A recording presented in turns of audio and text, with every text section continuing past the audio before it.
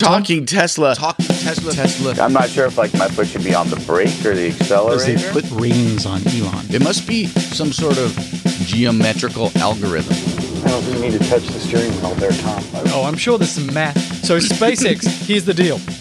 Landing a rocket on a drone ship is key. Charger. How am I expected to drive a car without autopilot? Safely.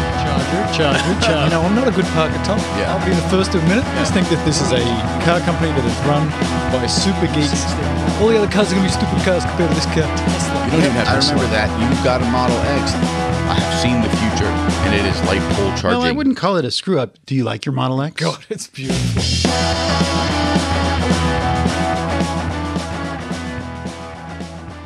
It's pretty clear that we should have Joel on more often because he does have things like knowledge and information. We do. So we should get more of that.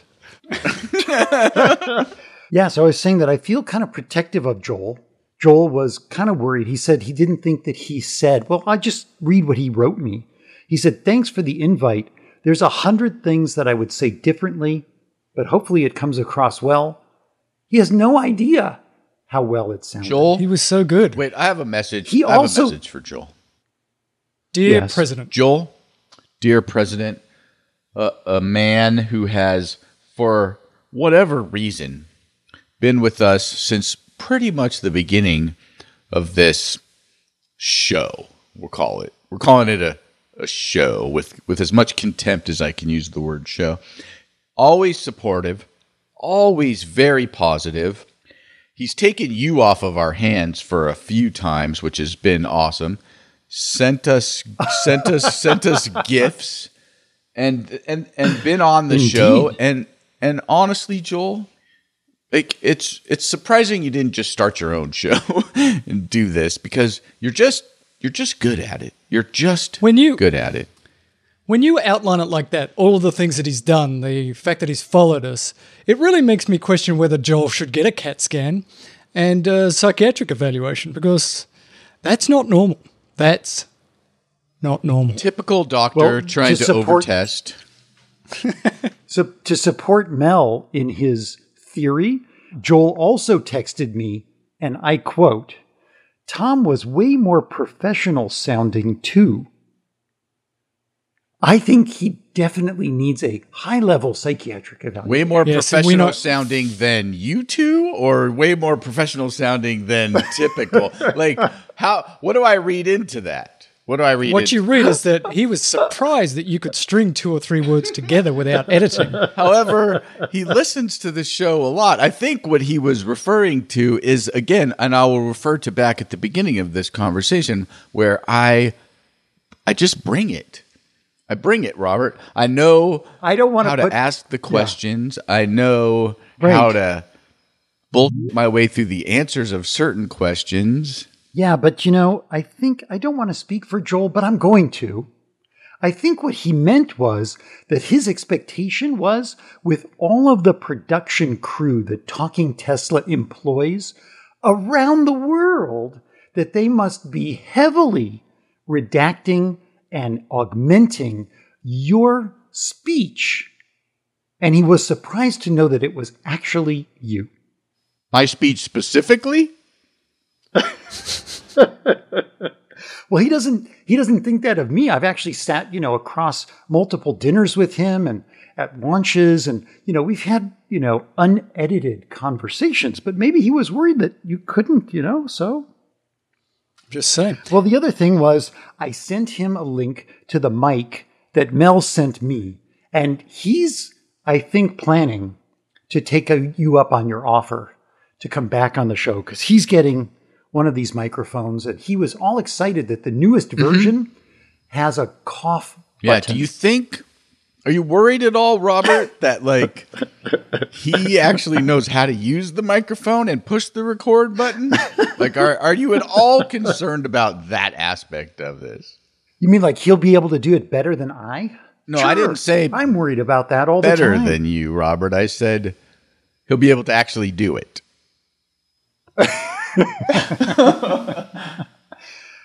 It's been 2 weeks. I've missed you guys. Of course you have. There's a lot of stuff that's happened since I've seen you. Well, let's get into this ridiculous thing. So can we start? Okay, let's start the show. Mel, some people like to hear you say that ridiculousness that you like to say at the beginning of shows. So go ahead and do it.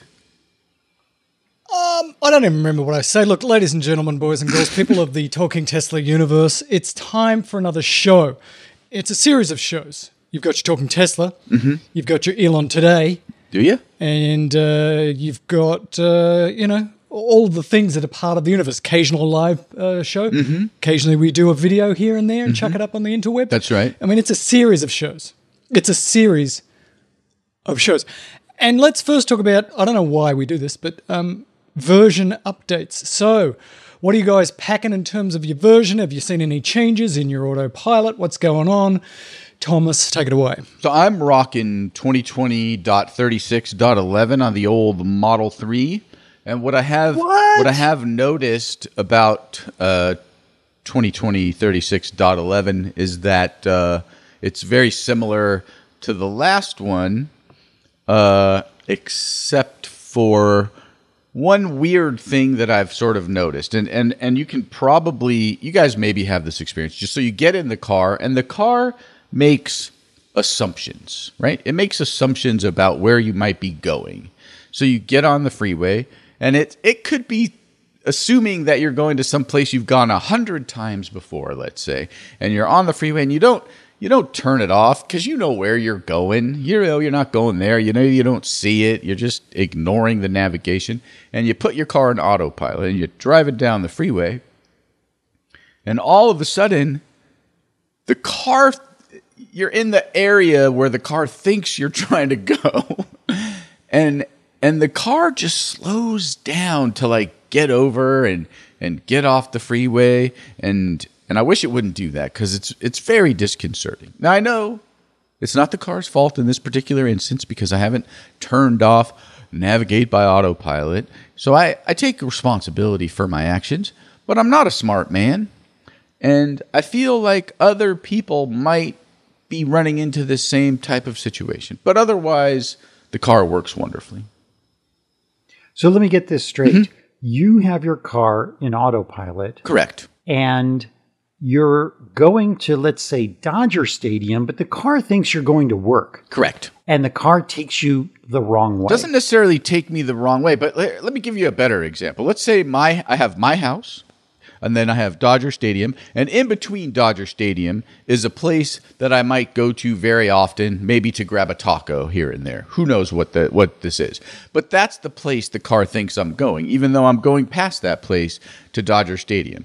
So I'm driving down the freeway in autopilot bliss at 65 miles an hour because that's the posted speed limit in the area that I live in.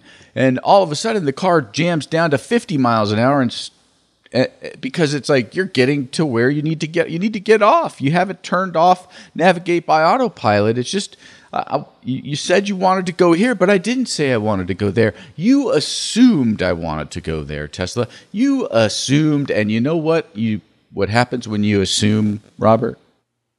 It makes an ass of a few of us. That's correct. But maybe it's the next generation of autopilot, which it's AI. So it's just saying like, no, there's fish tacos there. They're delicious. You need to go there. I know what you were planning, but don't be ridiculous. Go get your fish tacos. That's true. It could be like you feel like you need some sustenance and you need a fish taco, which honestly, most of the time I actually do need a fish taco. So that's pretty true. Pretty true. So I've got in the Model Y 36.3, a couple of little updates recently, nothing major. But it's behind mine. Yeah, I know, you're a bitter. But I got to say, it's been working fantastic. I did a couple of fairly long drives on the freeway, and it's pretty solid again. Not so much slamming on the brakes as it often does. I'm excited about the new stack. Is that what they call it? They're redoing the stack. We should get the stack in about a month or so. Mm-hmm. I'm excited about the stack. Mm-hmm. I don't know what that means, but Elon says that. Robert probably knows. You know who really knows? Joel. Joel probably knows what it is. It's pretty clear that Joel's going to become part of this program because we just need him. Robert, who are you saying? We're on Zoom. We're on a Zoom call right now for all the people who know that we're doing radio. And Robert is making hand signals and pointing at his ears and whispering things. And since I can potentially read his lips, he's either saying, I love you, or I can't hear you. And I'm not sure which one of those things it is. And I'm hoping it's I can't hear you, but secretly I know it's I love you. It could be both. I love that I can't hear you. It could be that. Which one of us can't you hear, Robert? Oh, that would be both of us, clearly. So he's having what we would call in the business technical difficulties. Hey, Joel, are you out there? Is your mic working now? Like, could you? We could use you right now, buddy. Coming up us out here. 180 shows with Robert and still working on getting his microphone and technology working. That's great. Yeah, Joel. Hey, buddy. How you doing? You know what this is like? This is like when you have a rocket ship and you're going to put up satellites and 2 seconds before it's about to launch, something goes wrong. And then it happens again. And then it happens again. And then it happens again. Yeah. Yeah, Your audio went out. We know it went out, buddy. We're aware. You should fix that. He just held up a Post-it note that says, my know what's gonna audio happen. went out with a sad face. And yet, instead of actually just, I don't know, fixing it, doing something about it, restarting a thing, he's just going to send us notes from the 18th century. But this is also analogous to the rocket that doesn't go up. You know what Elon did this week? He's like, they had like 4 times they tried to fire this satellite, this rocket to put some more Starlinks up there. 4 times. And now he's just pissed off. He's like, I'm coming down there to show you how to do it. Is it being scrubbed because of a lack of Elon, or is it being scrubbed because of weather? Well, it was once was weather and once was some sensor problem. And then there was the other rocket that didn't go up. He's just kind of pissed off. Yeah. This is basically what's happening. I He's just like, wonder what that's pissed, I I'm wonder coming what down there. I wonder what that's like if you're like sitting in Cape Canaveral, minding your own business, trying desperately with your genius team of hundreds of engineers, trying desperately to get a rocket launch, a thing that you've done many, many times at this point, including getting rockets landed. Like, you've done all of that. And all of a sudden the big, I don't know what, sliding glass doors open, something opens and one Elon Musk runs in, maybe he even drives right onto the floor, like in his Tesla Model S plaid version with like beta autopilot software, and then he just starts yammering at you in his South African accent, like saying things like, but why isn't it working? Why isn't it working? Why isn't it working? You know, I could do this. Do you think that's how it goes down, Elvis? what's going on here? This is ridiculous. Why don't those clouds go away? Clouds go away. And then the clouds, they do go away because he has that kind of power. So I'm just saying that he would be very difficult to work for because he's going to come in there and he's going to be like, I'm not God, but I'm almost there. So please get the rocket up or I'm going to whack you upside the heads. I mean, this whole thing has been worth it just for your South African accent. It has been so long since you've insulted an entire country with your accent that is just on the edge of the guy from Die Antwoord and groundskeeper Willie, who is actually Scottish and not South African. I got this accent from that Mel Gibson movie back in the day with Danny Glover, and the bad guy was Afrikaans. And so that's where I picked it up. Yeah. And so you'll find that it has not changed in the 25 years since that movie came out. You might want to put it down. I'm just saying. So let's talk about that email, because Robert's never coming back, clearly, to this conversation. But let's talk about that email post-Battery Day conversation with one Joel Sapp. So somebody astutely, or maybe unastutely, sent you an email about the size of the battery and all of the other things that go along with the new battery situation. And if you could, and what I gathered was this battery is 5 to 6 times bigger in size than the current battery, something in that ballpark. And Elon was claiming that the battery was 5 or 6 times more powerful. This person who sent us the email was like, well, that doesn't necessarily make it more powerful because it's 5 times bigger. It should be 5 times more powerful. Please explain what is going on. I don't. Do you have that email? I can't find it. I sent it to you guys, and I can't find it. I set this thing up perfectly, and then nothing. I know. Okay. I can't. I don't know I'm whether forwarding it back to you. Yes, it was sent to you on September 23rd, and you got a message. I just want to read it because I don't understand it. Okay, do you want me to read it to you, or do you want me to forward it back to you? Is that what you want? Why don't you read it in your Beth Afrikaans accent? No, I'm not going to do that. That's definitely not going to happen. But I will. I just forwarded it to you. So the message came from Azor Glub at some email situation. we won't give away all of his information. And it was the 4680 is 5.5 times bigger than a 2170 volume. The volume of the 2170 being 24,232 cubic millimeters versus 132,885 cubic millimeters. If the energy is supposed to be 5 times the energy of the 2170, yet it's 5.5 times bigger. So it will be interesting to see how that will allow for a bigger range when technically it holds less energy per cubic millimeter. So this, I've not heard anybody else say that, and everybody, even what's his name, Sandy Munro, has said that they're going to be able to make the battery packs smaller or have 30% more energy in them. So I don't understand this. He's basically saying that in the same volume, it's actually got less energy. But there's something missing here, so this is very interesting. But I need to have somebody else explain because everybody else says, no, significantly more energy in that volume. Right. So Joel responded in several ways. Like he responded via email, and I'm going to try to see if we can get to the bottom of it, even though clearly I don't understand it and you did not read it.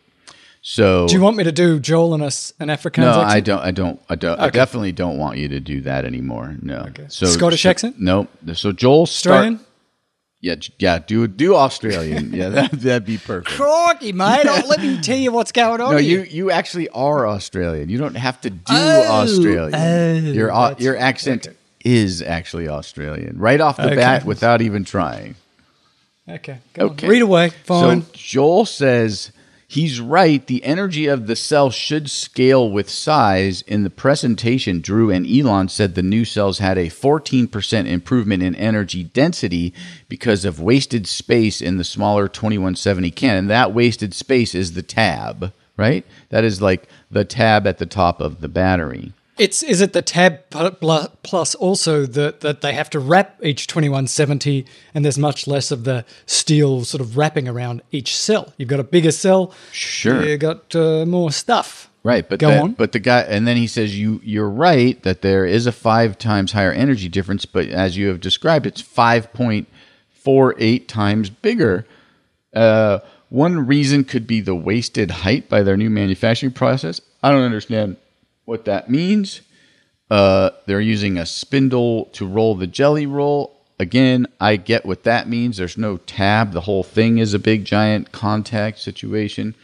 The battery, there's a picture of a battery on Electric's website that's very large, a very big battery. It doesn't look anything like a AA battery, which is sort of what the 2170 kind of was analogous to. So I don't really understand. Is it 5 times bigger? Does it take up more space? That's what I don't understand. I'm really struggling with, if it is 5 times bigger and 5 times more powerful, then it's not any more powerful because it's bigger. Or it doesn't translate to more because it takes up the same amount of space as 5 cells. Yeah, but this is what I'm just struggling with. Is nobody else is saying this. Everybody else is saying it's got significantly more energy per unit volume. So what you're saying is you don't know. You don't know. Yeah. But I know Sandy Munro's smart, and I know he was excited. Okay. And he was more than excited. He was over the moon. But now we've got Robert, who actually knows some things, maybe not as much as the president, but Robert's coming back here. Here we are. He's back. He's back.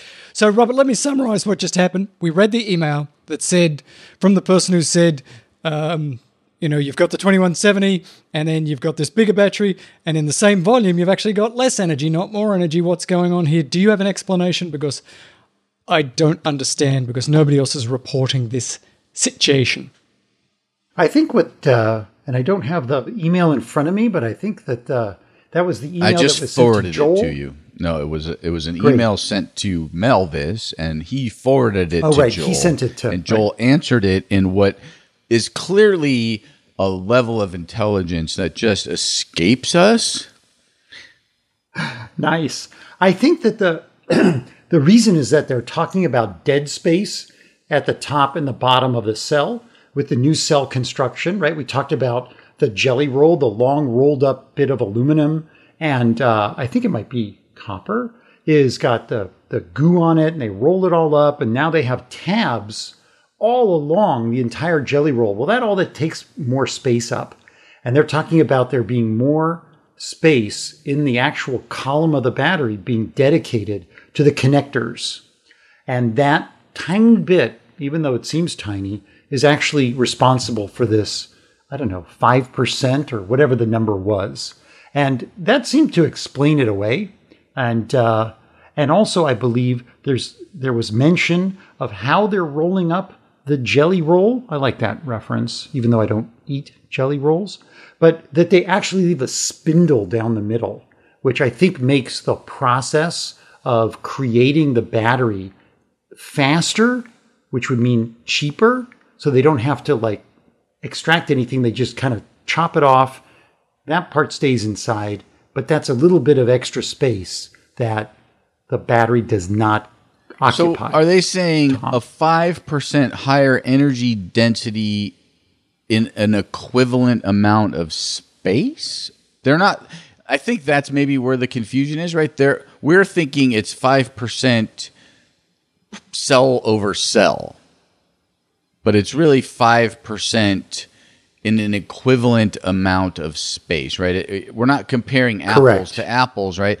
So, but does that mean, or it's not 5%, 5 times, not 5%, sorry, 5 times more. And that's where Right. it gets confusing, right? And So at some point it says a 5x higher density, but only 16% increase in range. So there's some, why does one thing that's 5 times more energy only translate to less than 12 or around 12 or 13%?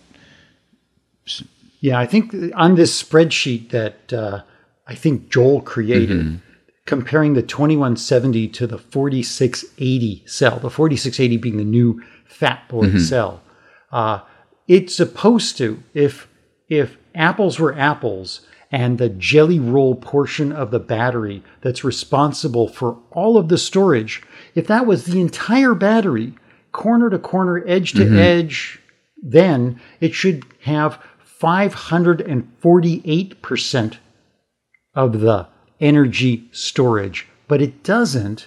And they're showing that the amount of space that's dedicated to the waste, he called it the tabless waste space. I'm not sure if anybody's going to adopt that term, is responsible for this difference, so that it brings it down to just a 5-fold increase in battery storage Well, capacity. here's another question, right? So the email that we got from Azor Glub, or whatever, however you pronounce that word, that's spelled Azor Glub, and I apologize, from JC, was the initials at the end of it.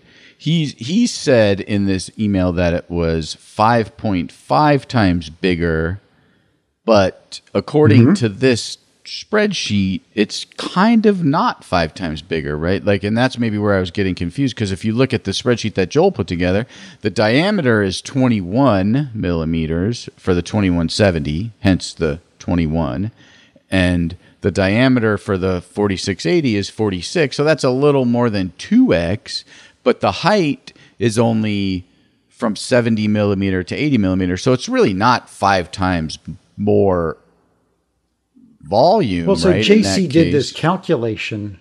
Yeah, JC did this calculation, and he says that the 4680 cell is 5.5 times bigger than a 2170. Just looking at the volume, which is radius. He goes through like radius times times but how does pi, that how does IR that squared, bear out basically. if it's only a few? But it's 5.5 times more volume, but it only has 5 times more energy storage. So what happened to the 0.5 it should have of energy more than a 2170? And the explanation Joel gave, and I believe this is spot on given his numbers, is that there is more dead space, if you will, or space without energy generating elements in the ends of the battery. That's tabless design. In the 21, which enables, so compared to the 2170. No. In the 4680, yes. In the 4680, it has more stuff at the ends, the top and the bottom of the cell, which is how they're going to get faster charge, faster discharge, better cooling, all of the shiny bits that we want out of a lithium battery. But I'm still super confused because me my too. understanding is that in the same volume, you're going to have significantly more energy. So you're saying that's not true, but that's not what they Same said. volume? Yeah, you're Because the saying that battery is basically bigger. The battery is bigger. Much the bigger. battery's bigger. I get it, but I'm from the pack level. When you put these together, you're going to be able to put significantly more energy in the same volume of the pack doing these bigger cells than 2170s. Okay, yeah. So if you're talking about the pack, there's another element right now, and they showed this in Battery Day. There is this channel that runs between cells, alongside the cells, that carries this coolant. They no longer need that. Okay. They can just jam the cells right up against each other because the coolant is now going to run across the tabs at the top or the bottom of the cell and cool them from the ends, not from the sides. So now you can jam the batteries closer together. They can probably literally epoxy them all together. And that's, I think, what they were alluding to, although I can't say this for sure. Like, just glue them all together so the batteries become a actual structural element, like a honeycomb. So, let me ask you this question. So it seems, and I think this is where we were getting at, right? The 2170 versus the 4680, you can fit, let's call it 4 2170s inside a 4680. Is that about right? Because it's about twice as much diameter, which means like you should be able to almost fit 4 approximately. I thought wait a minute. I was told. I thought we said there was going to be no yeah. math. I was told there'd be no math. I was told there would be Chevy no math Chase, either, 1972. but I'm trying to figure this out, right? And so does that mean for every 5 cells or 4 old cells, they only need 1 cell to provide the same amount of energy? And in that case, they weren't necessarily comparing it cell to cell. They were comparing it volume to volume on Battery Day. Right? So instead of 1,000 cells, it's 250 cells that take up the same space that 1,000 cells did. And on top of that, the energy is improved. Well, so I can't speak for that because I think it's a little more complicated how many cells are going to fit in a various space. But let me just complicate this slightly more. Oh, you couldn't complicate it more because I don't know what the hell you're talking about, but go on. Well, okay, so let's just say this. If let's say somebody took a bunch of wooden dowels that were 46 millimeters across and they cut them so that they were 80 millimeters long, and they took all of these dowels and sprayed them all nice and silvery like, and then assembled them into a battery pack. Sandy Munro. Exactly. So there's a YouTube out there called Sandy is Thrilled About Tesla's Battery Day and Begins Battery Mockup, where he or his crew, all of them, put together a faux Tesla battery using these wooden dowels and shows how much more battery you can fit into a smaller space. So, Mel, when you're talking about how can they fit more energy density in a battery pack, that's how. No longer do you need the channels. You can just jam the batteries next to each other.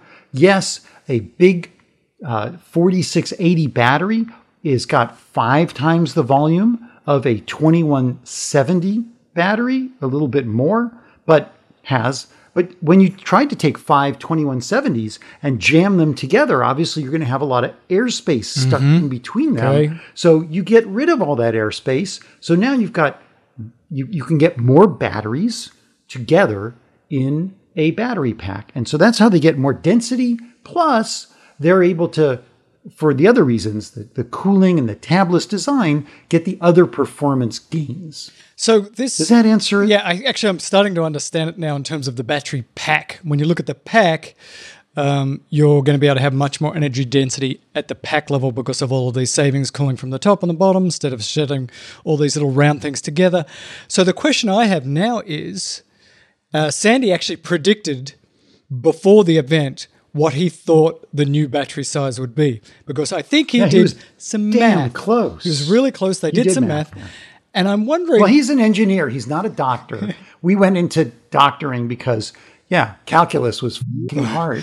So I wonder I wish it'd be interesting to see what math goes into that, because if this bigger battery is way better, why not make a bigger battery? But there's clearly some limit to where you get your benefits from. So they're trying to maximize the size of the battery to do all this good stuff, because I'm obviously thinking, well, why didn't you make it 5 times bigger? Because if a little bit bigger is good, a lot bigger is better, because I'm a doctor.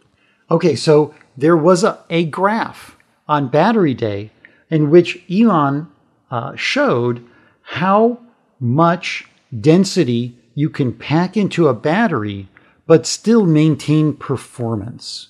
In other words, cooling and manufacturing as well. And so that was part of it. I think that was early on. It's called the bigger cylindrical cell costs less. So they did a vehicle range comparison to cost reduction curve. I actually saved it on my cell phone. Look at that. He's showing us a picture. The top, I can put this in the show notes. The top line is the cost of the battery, and the bottom line is the amount of energy you can pack into it based on the cells that you produce. And these curves are kind of like a very gentle parabolic curve. And the 2 points that get highest on the 2 curves intersect at 46 millimeter cell outer diameter.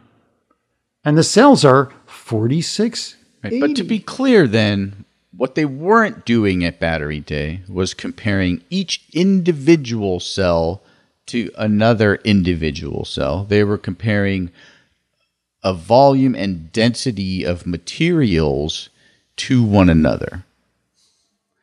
I like to think of it as they're sort of comparing pack cells against pack cells. Like if you have a bigger volume of cells in the sort of pack form that we have, we can put more energy in for all of the reasons that we've talked about.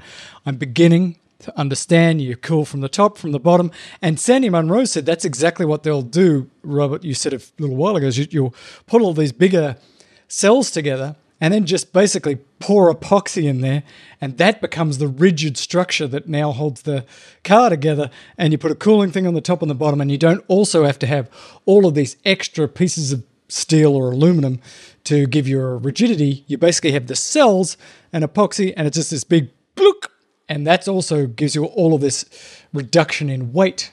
Right, and manufacturing right, cost and materials. And you lose those cooling channels as well in between every other row of batteries in the Model 3 and every row of batteries in the Model S and X. And if you look at the Sandy Munro teardown video, and he's got a battery pack, a real battery pack sitting there, there's not only those channels and not only the batteries, but there's all this green glue stuff. I mean, there's a ton of stuff in there. This must lighten the battery pack considerably. Probably another consideration that they're using in this design. It's almost like they I love this is what Tesla does. They throw away the recipe book and they say, well, why are we mixing it 3 times? If we just throw everything together, let's just mix it once. And they're just like skipping steps. He explained this, and I think we all understand that part of it. But, getting down into the nitty gritty, you see the beauty of each of the elements that they change along the way to make the battery pack less expensive. The cells have 6 times the power. That's all because of that tabless design and the ability to keep the cells cooler so that 6 times the power. Think about your car having 6 times more torque. That's beyond crazy plaid, insane, whatever. That's nutso stuff. Well, I can tell you how crazy that is. So first of all, Sandy Munro should do all of the presentations for Elon from now on because his were really great. We'll put some link in the show notes. So the Plaid Mode S, so you're talking about now that you've got this incredible ability to just like put energy across copper, boop. So the Plaid Mode S is so fast, accelerates so fast. I don't know if you picked this up, but a lot of the drag racing things, I don't know, I've become like a lot of people. I like to watch Tesla's drag race other things. They say this thing is so fast now. It accelerates so fast and it will get to 150 miles an hour by the quarter mile that most drag racing facilities require that you have parachutes as an extra braking mechanism.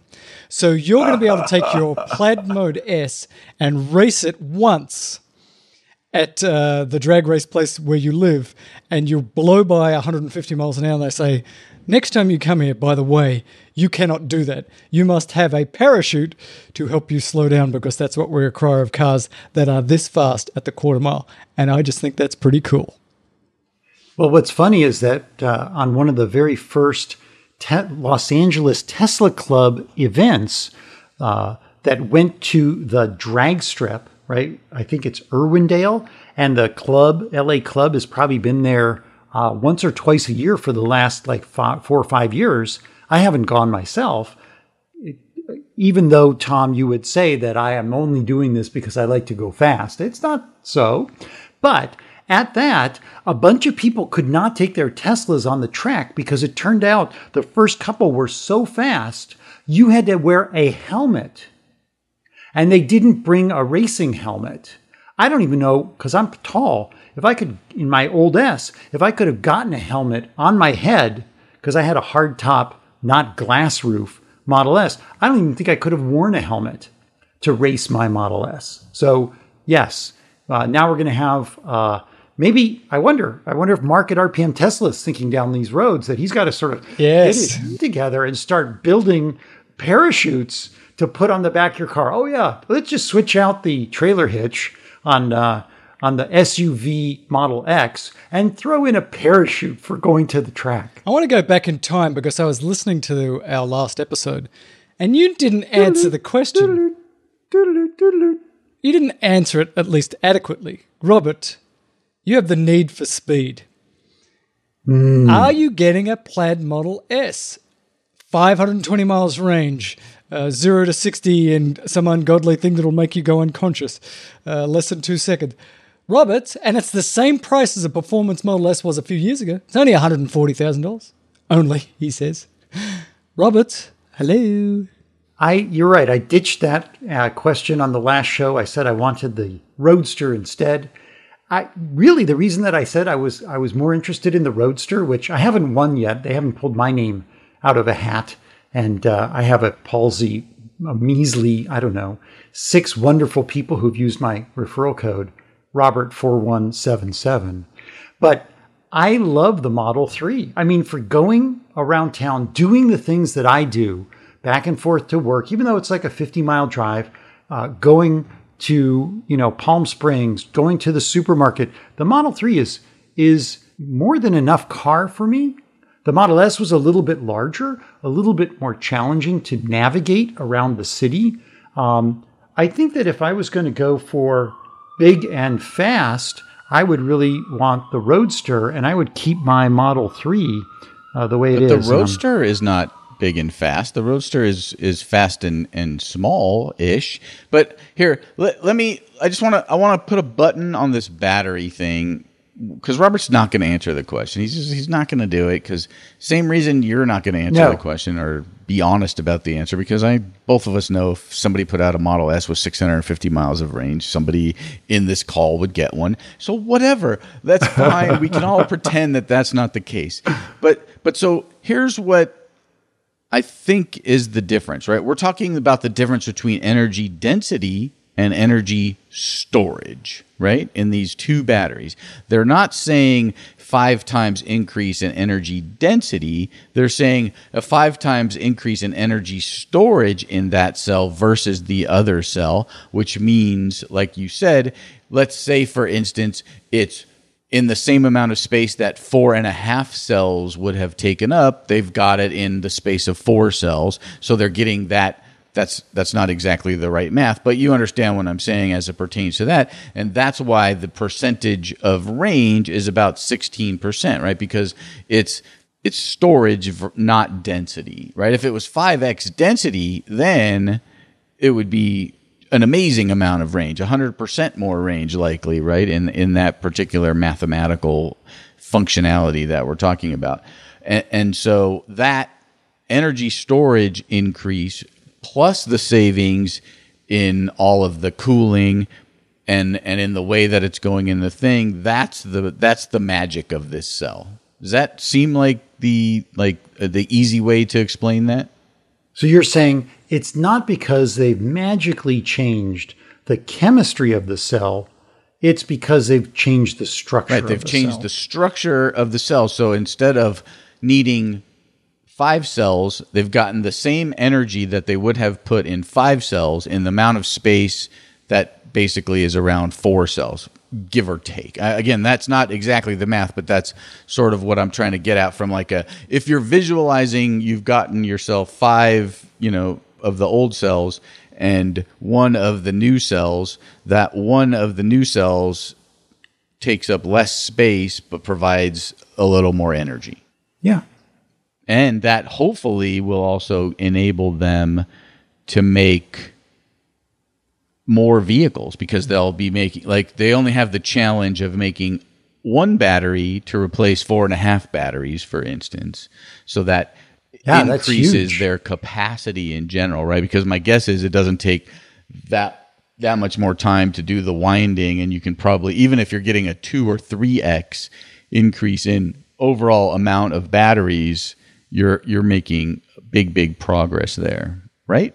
That makes sense? Yeah, definitely. They're having to make less cells, and they've sped up the cell making process by using dry electrode or dry material, the stuff in the jelly roll, which doesn't then have to be dried, and it's going to shorten the process dramatically. So yeah, they're going to be able to, with the same space of a factory, create a F-ton more cells so that they can have more cars and trucks and power walls.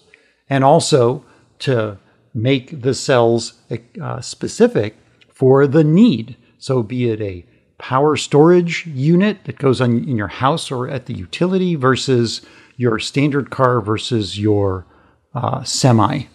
And it wasn't just an F-ton, it was a specific 10x. In the same volume of factory, they could do 10x the amount of battery production. Right, 10x the amount of battery production. Okay, so here's the question. 10x the amount of battery production in a comparatively piece by piece, or 10 times the amount of battery production as it pertains to energy storage capability?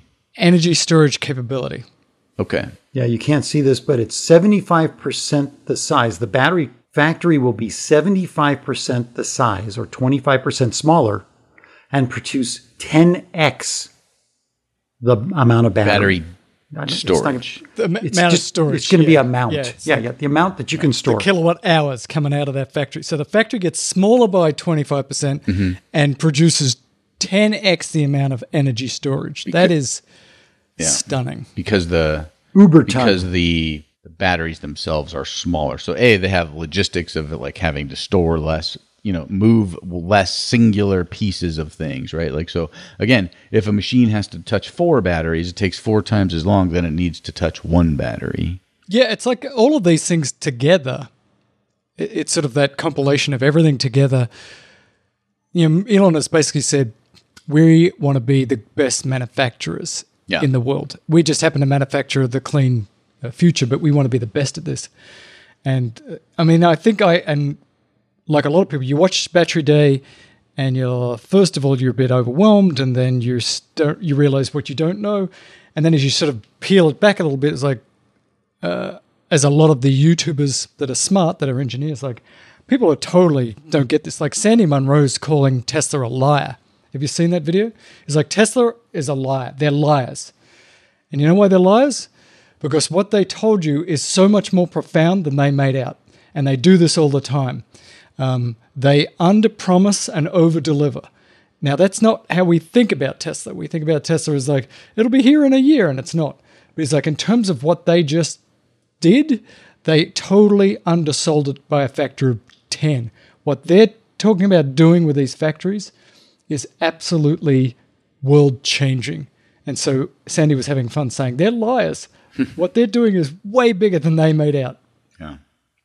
Fascinating. All right, well, let's move off of this topic because I think we discussed it for a long time. And let's talk about this story from the Times UK about electric cars being cheaper in the long run, which we've all kind of, depending on the electric car, we've all had this thought, that, yeah, you pay a little more up front, but it might pay for itself at the end, although I don't think that's ever true with the Model S. And actually, this story bears out that it's not necessarily true for the Model S, but common mid-size, according to this story and this study, common mid-size electric cars could be 131 pounds sterling a month cheaper to maintain than those with a combustion engine. Now, I didn't do the math. I didn't convert it to dollars. If one of you gentlemen would like to convert 200-ish.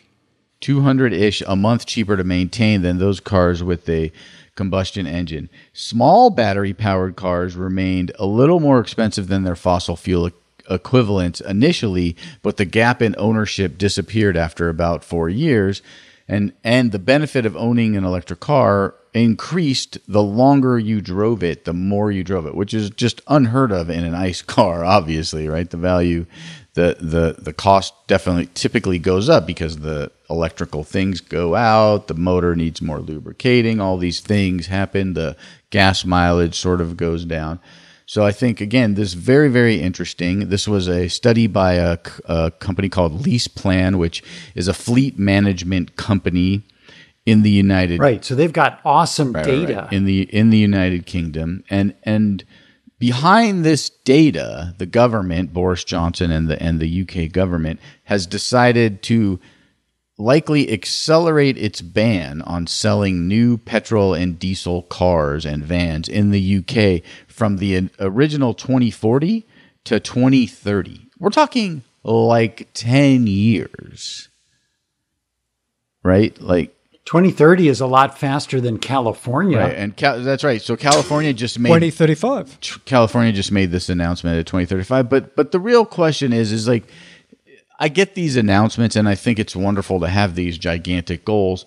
But in 2019, electric cars in the UK only made up 5% of the total sales. So they sold 44,708 units in the UK since the start of this year, which is 3 times more than the total in the same period in 2019, which is a huge number, 3x. I mean, but it's only from, 12,000 to 44. So it's not like world beating numbers, but 10 years, do you see the ability for them, for this world to have enough vehicles produced by the big car companies, Porsche, Volkswagen, and Tesla, batteries in the next 10 years to actually reach this goal? Yeah, that's a good question, because that's exactly what made me feel, I don't know if it's suspicious or clairvoyant, when Gavin Newsom, the governor of California, came out 2 days after Tesla Battery Day and said, no more new fuel-powered cars after 2035. And, up until recently, what we've covered in our stories is that nobody thought that electric cars could become even the majority of vehicles until 2050. But I think that a lot of people who are advisors, scientists, hopefully Boris Johnson and Gavin Newsom are actually listening to them, maybe they're just shooting from the hip, are telling them, hey, this battery technology is improving quickly. Tesla, CATL, LG, people are making batteries better, faster, and it's going to make this actually happen. And maybe this battery day helped to tip the scale so that people were willing to put their necks out and say, yeah, we're going to go electric. Yeah, but it's a couple of things, right? It's one, we have to do this or the planet's going to explode. Yeah. And the technology is catching up, and Battery Day helped with that. And I talk about this with my son all the time, who's in electrical engineering school. It's like, it feels like there's a race of technology and the planet being destroyed. And can the technology get us to the point where we can actually flip from fossil fuels to renewables fast enough? And I think that race is really close, but Battery Day made me feel like maybe we can. But the technology is there, sorry, Robert. The technology is there, but the capacity is not there. Even Tesla themselves were like, if we do everything right, we're going to get to 3 terawatts of the 20 needed. So are we going to get a situation where just California and just the UK are banning the sale of new combustion vehicles? And again, we're only talking about the year-over-year sales, right? So that doesn't mean they're banning all those cars that are on the road, and maybe there's 30, 40 million cars in California, and maybe there's 1 million new cars sold every year in California, and I don't know. We could do the math real quick, but if 44,000 electric cars in the UK were 5% of the total sales, do the math on that, and you're looking at what, like 4 million cars a year in the UK, something in. I think before you can make that, you really have to get numbers. But I think the most important point of this is that Tesla has shown a flight path to building a lot of batteries. And the projection is that, yes, I think we're going to be able to get to a majority electric vehicles a lot faster. And if you watch what's going on in Texas and near Berlin, where the 2 new gigafactories are going up, they're going up quick. Stuff's happening really quickly. And the Texas one is enormous. It is staggering how big it is. And to go back to this article in the Times, the part of this article that I thought was actually really interesting from a consumer standpoint and from an education standpoint, and from where people might really start to actually understand this cost of ownership number, was the paper was commissioned by the Department of Transport that called for compulsory price labeling standard that emphasizes the real world ownership cost of an electric car rather than just the sticker price, right? So they put, this is what the car costs, but this is what's going to cost you over the next 5 years. And it's a real world, theoretically will be a real world number. And I think if they can get that on their stickers in the UK, and we could potentially do that as well, I think that's going to go a really, really long way to educating people on how to do this. And then the other issue obviously is, we know that because the cars cost a little bit more up front, they cost a little bit more to repair. Insurance is a little bit more. Hopefully that gets better and better and better.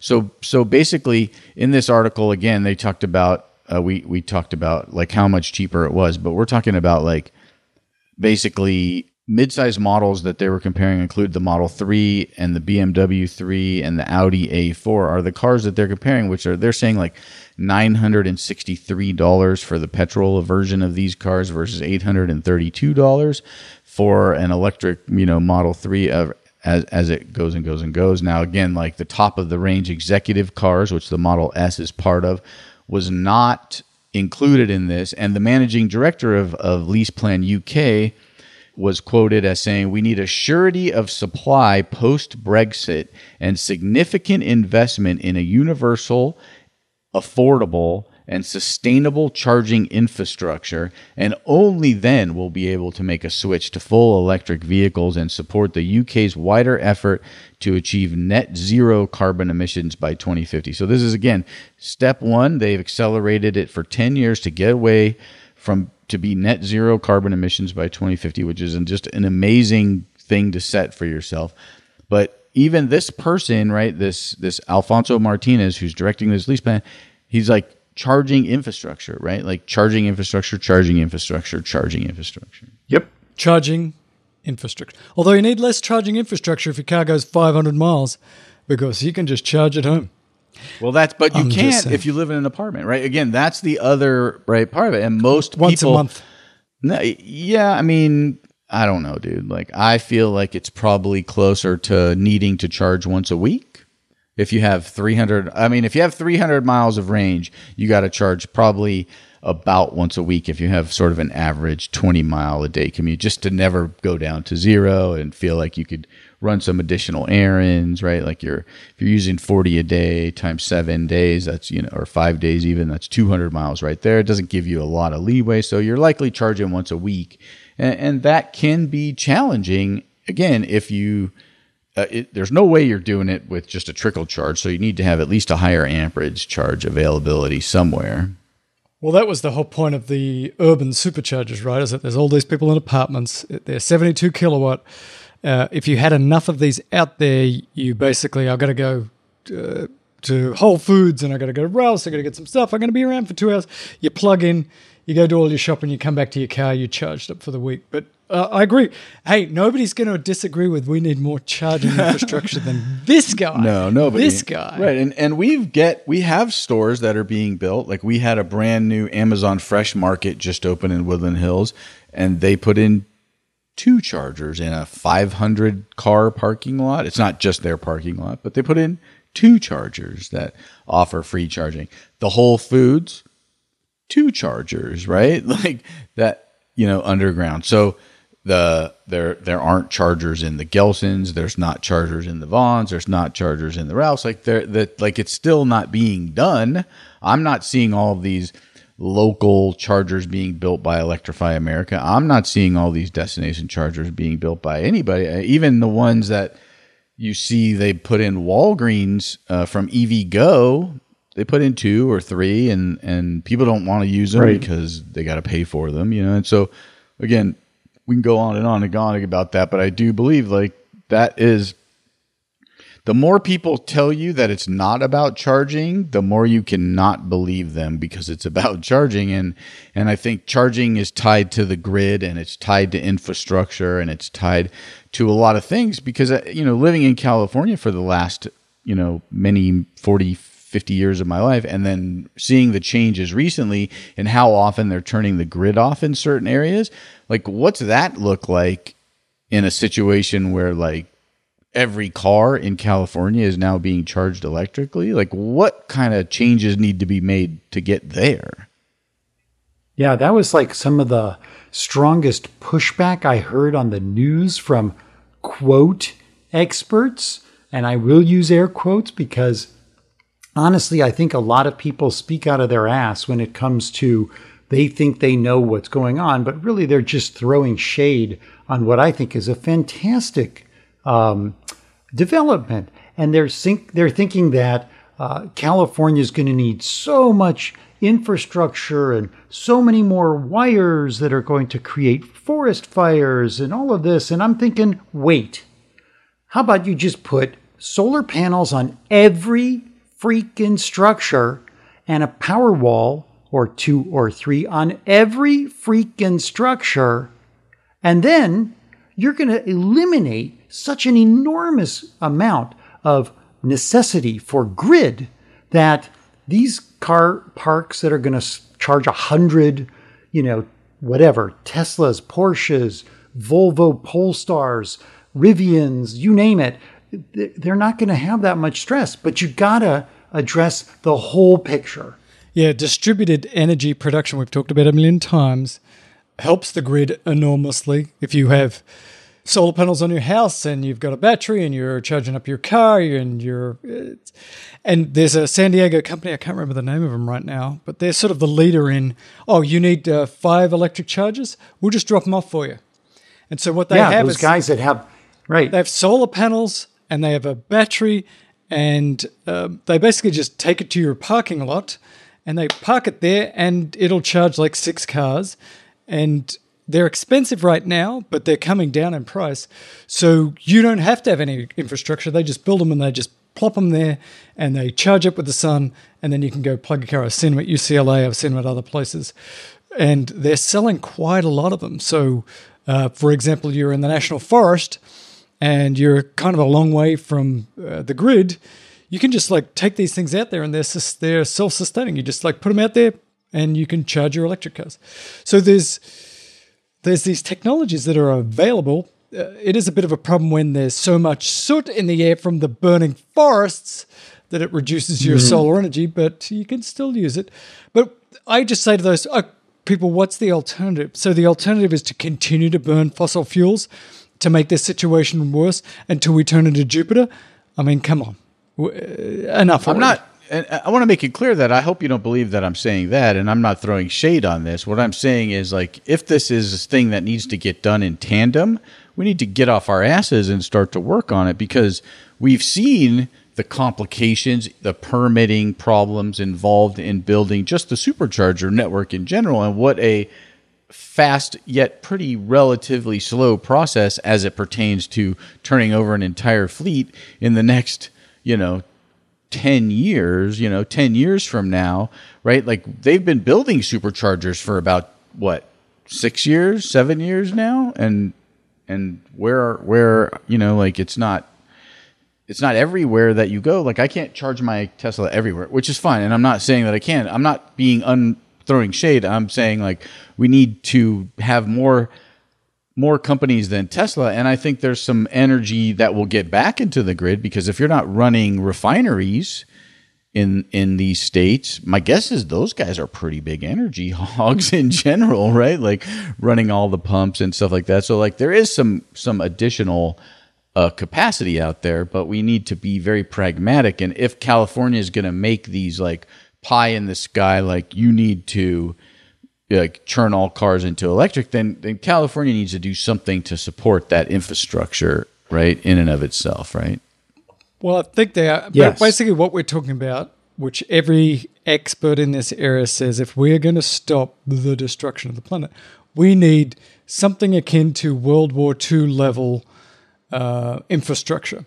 Right. We need to get serious, and we can do it, but we need to get serious. There need to be gigafactories going up effing everywhere.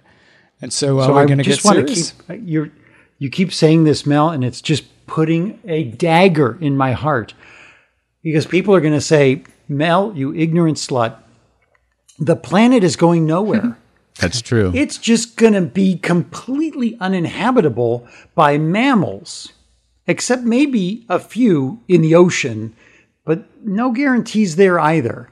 So the planet's going to be fine. Planet's going to be here for a long time, Yes. but we're not. Yeah. Yes. Or if we are, we're going to be like Mel Gibson in some of those apocalyptic movies, fighting each other for the way that very, I look at it very is like the scarce planet's resources. still going to be here. People are still going to be here, but none of us are going to be anywhere near the equator of this thing.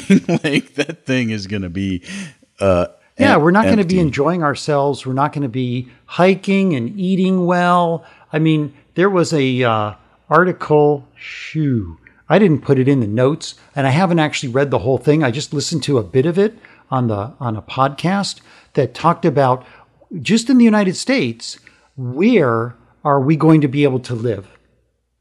We're not going to be able to live like west of the Rockies, except for maybe some of the Pacific Northwest. Everything else, no, not livable. Yeah. And even in the South, the humidity and the temperature that's going to stretch up like to Ohio is going to be so deadly. People will literally be dying from the heat they can't get away from. And so, places like Minnesota and Wisconsin, in a generation is going to be, kind of the place to be. The migration away from the poles is going to create wars. It's going to create just a humanitarian crisis that is overwhelming. And that's why the U.S. military is like the biggest threat to the United States is global warming, is climate change, because people are going to be shifting all over the world, and that's going to create war after war. You've got fresh water. You're a little cooler than me. So in terms of cost effectiveness, we need to turn every factory into a renewable energy machine. I think it's kind of going to be like Logan's Run, one of my favorite movies from like 40 years ago. If you're going to live... We're going to have things in our palms? Well, if you want to live anywhere where we kind of live now, like in the San Fernando Valley in Los Angeles and stuff, you're only going to be able to live there if you have an artificial environment. If you have a giant dome that's solar run and there are air conditioners going and the plants are inside, because if you go outside there, it's not going to be good. So let me throw a little recommendation out. It's not really like a media pick, but interesting to watch on YouTube. Robert Llewellyn, who does Fully Charged, did a segment in Dubai where they have built a, I guess it's like a condominium or a townhome complex that is off-grid, solar-powered, self-contained, cooled with these special cooling domes where they're actually growing herbs and things. And it's covered in solar panels. And if you buy an electric car to park outside, you can only park on the outside of this whole structure. The whole it's all pedestrian.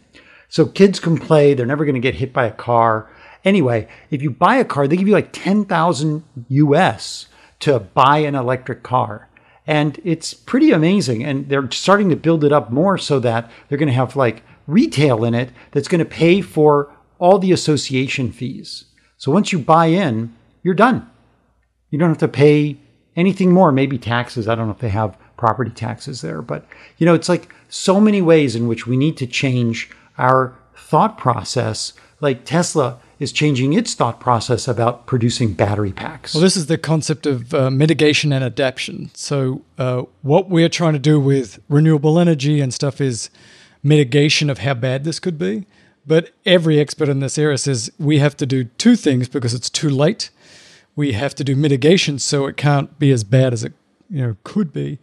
But already we're going to have to do adaptation. We're going to have to lift up the houses that are near the ocean, and we're going to have to live in glassed-off domes in large parts of the world because we've already, screwed this up. But let's continue on and let's talk about Model Y's roof flying off. I found this really interesting because I drive a Model Y, and I was wondering when I can turn it into a convertible. Yeah, so the interesting thing about this is like there is a Model Y convertible. There's just one so far, thankfully. Thankfully, and like the nice thing about this is that like it wasn't there's no extra charge from Tesla for the convertible. Like the people who bought this Model Y, they didn't even really understand and realize that they had a convertible. So this was from Nathani 0499 2006 and Instagram, and they were they had just picked up their Model Y and were driving back from the delivery center in their lovely hometown. And all of a sudden, the entire glass roof just flew off the top of the vehicle, which, as you know, in the Model Y, there's no center brace there. So it's just wide open and lovely at that point. The problem was like they couldn't didn't go back on at any point. So this family had to drive back to the Tesla service center, and so the young man wrote in his Instagram, "My dad bought a brand new Model Y today, and he brought me along to pick it up just in case he needed help with any tech problems. Everything was going fine, and we were driving back home when we started to hear a ton of wind, and I thought maybe a window was open. But a minute later, the entire roof just blew off. After a brief panic, we turned around and drove the new Tesla convertible back to the dealership. However, interestingly enough, when they got to the Tesla service center, what did they tell them? The Tesla What did you do with your car? Tesla service center said there was most likely an issue with the seal of the Model Y's roof. I believe Tesla has hired Captain Obvious to work at Yeah. the Tesla service center. So you drive along in your Model Y and the roof blows off. I'm thinking there's probably a problem with the way we put the roof on it. Thank you. Thank you very much. The manager said that either the seal of the roof was faulty or the factory just forgot to seal the roof on. What? No. I mean, thankfully nobody got hurt, but somewhere on the 580 is a roof of a Model Y in case you're looking for one. And Yeah, did anybody else get hurt? That's what I was thinking. I'd hate to have that thing flying in my face. that information is currently unknown. I imagine not, or we would have probably heard a little follow up to that lovely story. But can you imagine? It's day zero. You're leaving the Tesla service like delivery center, and you've never been more excited. Touchless delivery, your key fob is in your pocket. Yeah. Touchless manufacturing. Touchless manufacturing, and you're just all of a sudden it just gets loud and the roof flies off. Oh my God, I would lose my mind. Do you think they got like a pen or some T-shirts or something like that from Tesla, or like what do you think the sort of like? Well, they probably gave him a roof. You think? Oh, you know what you're going to get for that? A new roof. How's that? Now let me Hey? ask you this question: if you're that family and your roof just flew off your Model Y, and they're like, "Oh, no problem, we'll just get a new roof and throw it on there," are you keeping that car? Are you like thinking, "I wonder what else they forgot"? No, it's if you buy a Model Y, you're part of the cult. It's all good. Really? Oh, the roof flies off every now. It's fine, because Elon said Well, it's you fine. know what? I'm Nothing to see I'm always here. looking for the bright side of things. At least the windshield didn't fly off. Exactly. You didn't kill the people in the car. You killed the people behind you. Come on. Yeah, I don't know. Compromise. Compromise, people. I'm no longer accepting delivery of that Model Y. I'm not No, waiting. I think I'm with you. I'm like, I think this car might be a little bit faulty. Kind of like to have another one. Or is it California lemon law? We have a lemon law where if you have the same problem 3 times, then you can request that you get a new car. So do you drive it 2 more times and like, okay, that's the 3rd roof that's fallen off.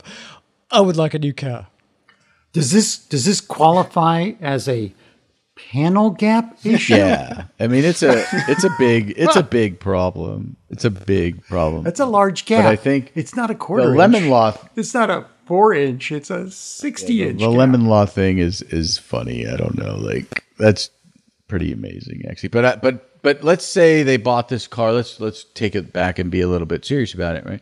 There is a like 72-hour thing if you never test drove your Y, right? If I never went for a test drive and I purchased a Y, don't I have like a week with that vehicle before I could bring it back? Before I have to like keep it? I'm just like, hey, yeah, we've decided not to keep this one.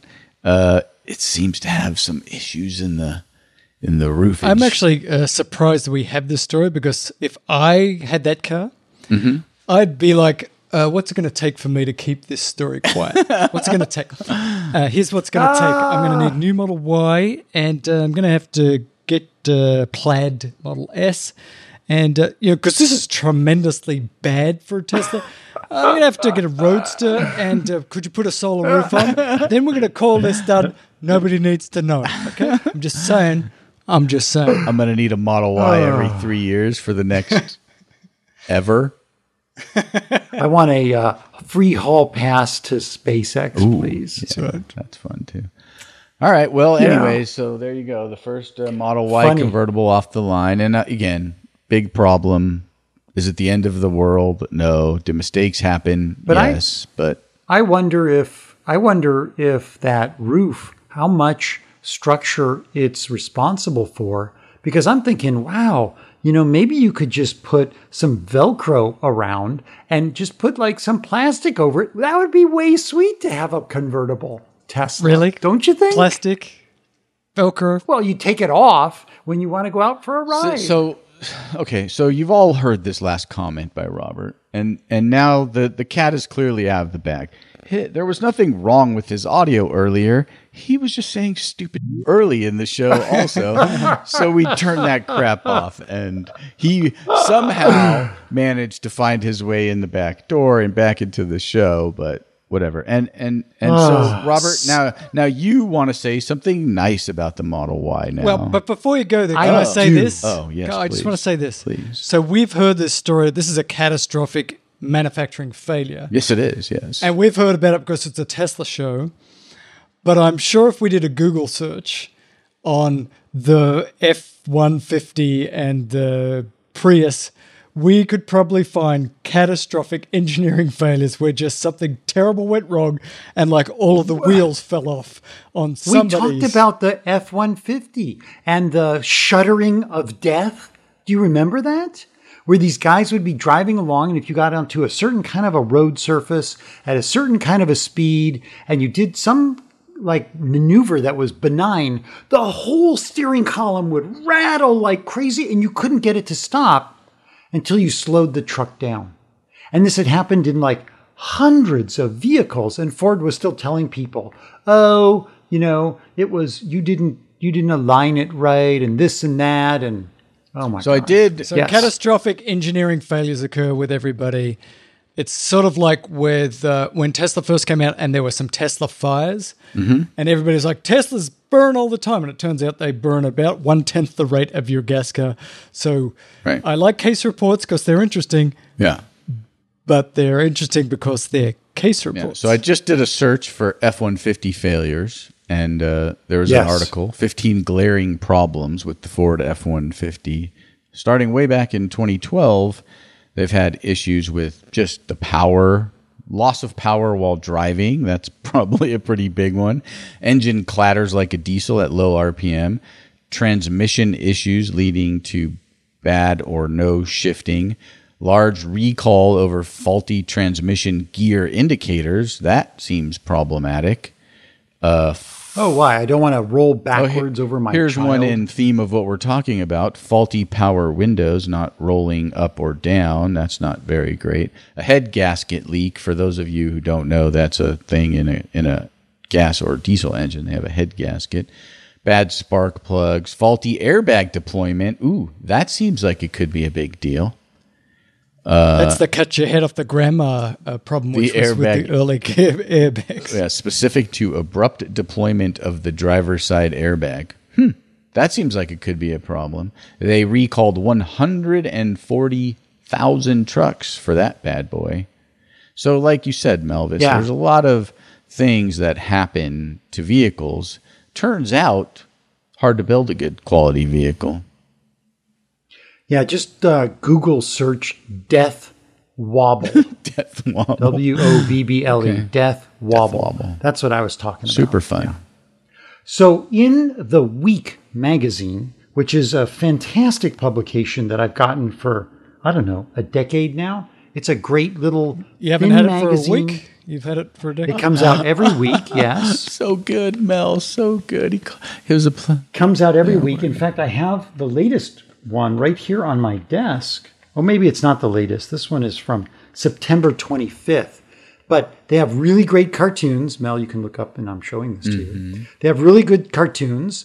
They scour the literature around the world and the United States. And in the issue that recently just came out, they had a little blurb under like the consumer section where they always highlight a vehicle that says the Tesla Model Y, what the critics say.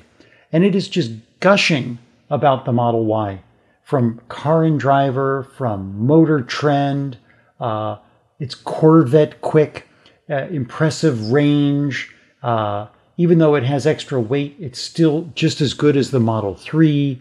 And they just give it such high marks. And what I like about this is that this puts electric cars, a Tesla, in a very nice light in front of millions of people. So you out there, Tesla Nation, who have people, potentially coming up to you even more saying, wow, Joe, Mary, you guys are so smart. You already have one of these cars, don't you? And then you can sit back and say, yes, haha, I saw the writing on the wall, and you should get one too, along with a power wall and solar panels. Yes, Mel.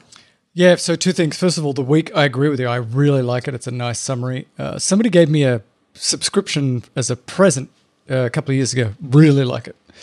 And this reminds me, I need to tell you guys something. I feel embarrassed by it. Uh-oh. Oh, really? This is a safe space for you, Mel. It's a safe space. Is it safe? It's just between the three of us? Safe space. There's not 10,000 people listening, right? No. Can we just talk about it? No. Okay. Just us. No. Okay. Not just so I got a Model Y, and on my app it said, it puts a little, it's like a little cabinet thing, and it puts a bright light which says if you click on here, there's some special information that you can. Something special is going to occur. So I click on it, and it says, like, for $2,000, you can increase the acceleration of your Model Y from 4.8 seconds to 4.3 seconds over 0 to 60, 0 to 100 kilometers an hour. Is that so? Really? And I'm so embarrassed. I bought it. Oh, my God. You bought the acceleration boost. I bought the acceleration boost. And I got to tell you. Damn. I bought it because I had a Model 3 dual motor, like you guys have. Well, no, like Robert has. Tom doesn't. It's just Wow. Really? I know. Sorry. Thanks. It's just so wicked fast. And I'm not like a speed demon thing. But the Model Y, without the acceleration boost, was fast, but it wasn't as fast as the dual motor Model 3. And so I dropped the $2,000 on it because, I own this one. I'm going to keep it for a long time. And I got to tell you, I'm so happy I did, because you would think half a second isn't that much, but damn, it's fast. And you're on the freeway, I'm like, I got to get around this person. And it's really the torque at the high end. It's like you're doing 50 and I need to get to 75. And you just hit it and it's like, poof. And this is 4.3 seconds, 0 to 60. I cannot imagine 1.8 seconds I would explode and die. I'm just saying, I don't think everybody should buy it, but it feels like the best $2,000 I've ever spent on a car. Yeah, because it's $2,000 you spent on something Tesla actually gave you this time, which is awesome. They gave it and they give it to you. What's so bizarre, so my car's sitting there and I'm looking at this thing and I'm like, oh, to hell with it. I've already spent $60,000 on this thing. Why not 62? And I click the thing and I go out there an hour later and my car is radically, significantly, amazingly better than it was before. And I'm like freaking out. They can do this. It's bizarre. And it cost $2,000. So I'm thinking there's probably like many thousands of people who did the same thing. And Tesla's taking all that money and saying, thank you. So now your Model Y, your SUV kind of big, blobby, lot of storage Model Y is faster than my Model 3. It makes me feel happy. You could If have... we were to Until I ever spend- meet on the freeway late at night with nobody there, I could beat you. No, you Until I couldn't. spend $2,000. That's not Exactly. that's not an option on my car. But I will tell you, if you'd like to push buttons on my phone, you could spend $5,000 on my car, and my car would be fine with that. If you're ever in a situation, Mel, where you're sitting in a vehicle and you're like, you know what I would really like to do is spend $5,000 right now on this vehicle, not my vehicle, just a vehicle, then you know what, bud? Just give me a ring. I'll pop over there, grab a little credit card situation, and we'll make it happen. We'll fulfill your dreams and the dreams of everybody who's listened to this show. You could buy yet another autopilot, but you can do it for me. I could buy my 12th version of autopilot. Good. Well, if you like Tesla enabling and doing things for your car, touchless, right? In the COVID Yeah. age, Tesla has been now sending out, and I'm not sure in which OTA, over the air update, a new feature that will unfreeze your charge port.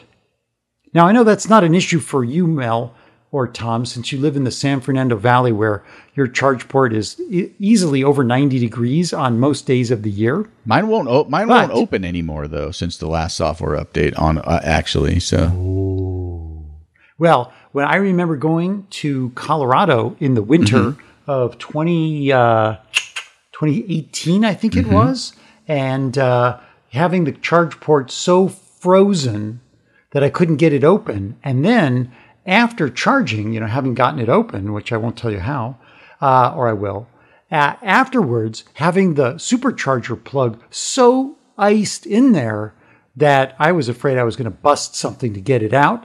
Now, once you get this charge port inlet heater update, which will be available for both the Model 3 and the Model Y. This was reported in Tesla Ride. sorry, Model S You'll owners. have three Model 3 and Model Y only. It's true. It wouldn't have helped me since I was in the Model S when I was up in the high Rocky Mountains. 3 ways. You can either precondition from the Tesla mobile app your car.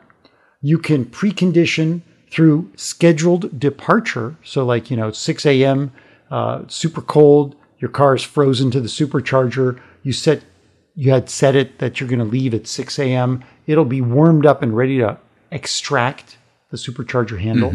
The third way is you can activate the rear defrost from the Model 3, and that will warm the charger port. The last one to me is very interesting because it seems like that the one thing doesn't necessarily always need to be the other. Like you could have a fogged in or just actually need defrost on your Model 3 and not necessarily have ice or anything on there. So you would want to be using that. There'd be excess energy going to that charge port. Now, is this going to be for all Model 3s and Model Ys from the first Model 3 that was made? Like my lowly single engine with beautiful Alcantara headliner interior Model 3, like, will that be able to have a port charger on it, Robert? I don't think so. I think it was only the Model 3s and Ys from this year. That's what I recall reading. And That's great. I agree. It could be considered a waste of energy. I don't know how much energy it takes to warm up the charge port. And I don't know if they've installed some sort of a temperature switch so that, if it's above 35 or something degrees at the switch, that it doesn't have to be defrosted. But I thought that's pretty cool. Another one of those items that will make our friends up north, in the north and in the cold regions, very, very happy. Don't worry, in a couple of decades, nobody has to worry about this. That's not true. Right. It's called climate change, not global warming. Right. Interesting. I'm really Global kind of bummed. So weirding. this is actually coming out in software update 2020.40.0.4, which is quite a bit ahead of where I believe all of us are at the moment. It doesn't say anything specifically about when these Model 3s will be available. So I'm going to keep my fingers crossed that I could potentially get this functionality, but who knows? Who knows? I actually sacrificed a nice hot cup of coffee once when I couldn't get it out. I thought, what the hell am I going to classic. do? I'm sitting there with my coffee and I just started dribbling it out of the little open mouthpiece. And I was like, I'm putting coffee on That my sounds paint. very dangerous, honestly. Like liquid It wasn't and electricity. Yeah, it wasn't flowing, but I've plugged in and unplugged in quite a bit of rain as well. So right. I had faith. But if 120 kilowatts would have backed up that stream Yeah. of coffee, I could have been, you would be talking about me instead of with Let's me. talk I've about been, before you go there, I'm going to say that I've been in the rain, standing in 3 inches of water, about to plug and unplug my Tesla going, You know, all of those engineers that have seen this scenario and have made sure that all the electronics in the car and in the Powerwall and in every part of this have looked at this situation. I'm putting a lot of faith in you right now. I'm pressing the button. And so far, I've not heard of anybody gotten fried, but it should be that at least 1,000 people die a year from that situation. I'm standing in water. It's raining. I'm plugging my car into a very high DC current. Why am I not going to die right now? Well, I think that's the I whole. haven't heard of anybody dying yet. That's the whole you ready to charge, and then once you plug it in, you get that starting Handshake. to charge or about to charge, sort of like there. Yeah, you need a handshake between the car and the There's charger. a little bit That's of how a they're- delay, so you're not. My guess is you don't want So to be it's- holding on to that. It's saying like the meat sack, the thing full of meat is still there. Don't wait. Meat thing has walked away. Start charging. I love that. I was going to say meat that's why they Love have the meat sack. that's why they have the side cameras facing backwards, is so the engineers can watch you dance with electricity. But no, I'm sure it's safe. I really have a high degree of comfort using my Tesla, no matter what the weather is, and I have used Sharknado? it. I don't know. What am I? Sharknado? I'm Sharknado. Sharknado? I have not been in a Sharknado. Fire I have tornado. to say We've that had fire tornadoes recently. that is true. I don't know if there are any near the superchargers. I That's a haven't. good point. Yeah, I haven't seen any superchargers taken offline because of fire. Or sharknadoes. But speaking of wind, wind was the method that we used to get ourselves around on water. For thousands of years, we used wind to get ourselves on water from one place to another. And then it just became recreation. Just recreation. Right. And we started filling these giant boats that were taking, Mercedes from Europe to the United States and goods from China to the whole world. We started filling them with the worst possible fuel that nobody wants. It's called bunk. I think it's called bunk fuel or bunker fuel. Bunk. It's just crap. That's bunk. And it burns so dirty. So In what's the fact, point of this Did whole you thing? know? Did you know that the commercial shipping industry is responsible for 2.5% of the world's CO2 emissions? And that's just Doesn't sound that's like a just lot, in the but transportation. If we weren't buying any of that crap, be higher. Well, that's a whole nother thing. But because the fuel is so crappy, they actually produce 9% of the sulfur oxides, which is what causes acid rain and really messes things up. I don't know how much time you spent down at San Pedro or the Long Beach ports, but they were ordered to turn off their big engines and plug in when the ships come in because it was so dirty. So the reason I bring this up is because of before ocean you go, bird. because you're going to Okay. say something that's amazing, and before you get there, I want to give you one other stat. Please. 50% of the particulate sort of fossil fuel emissions is from ocean-going liners. Whether Really? it's with 50% of the little pieces of crap that go into the air is from the shit that they have to burn to transport your cars and your people. So continue, because these things are You mean- dirty as piss.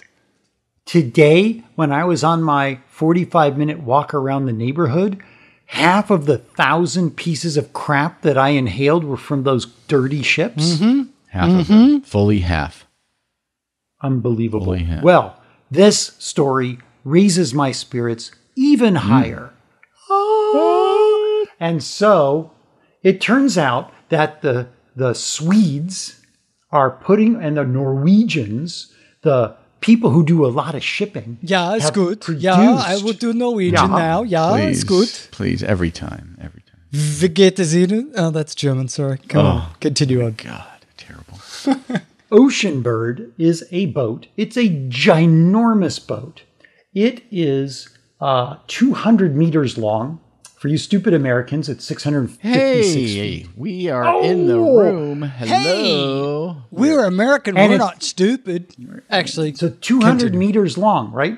That's like 2 football fields. And 40 meters draft from side to side, 131 feet. It's giant. It will be the most giant sailboat ever produced. And it will carry 7,000 vehicles. I put a picture in the notes. It's wonderful. It has 5. So get this. It looks super space age. It's very aerodynamic. And it has these 5 giant sails. They're like these wing sails that you see on the more recent, like America's Cup racing ships. They don't use like fabric. These things are made out of like composites. And the sails have 4 segments, so they can squish down, they can lower down for when there's too much wind, or they have to go under a bridge, or they're getting close to port, so that the ship stays, is more able not to tip so much. And this ship will be able to save up to 90% of the fuel that would be expended to go across the Atlantic. So, it's being designed to go from Europe to the United States and back. So you said 9%. That's good. 90. 90. Oh, wait a second. You didn't say 9%. You said like all of the percent, like almost every. What? 90%, Robert? What? That's amazing. I know it. The downside is that the ship will take longer. Usually, to bring a bunch of Land Rovers and Mercedes over from Europe, it takes 8 days, but it will take 12 days with this ship, which they said will impact finances some, but hopefully whoever's making decisions when it comes to finances will consider the well-being of their grandchildren. And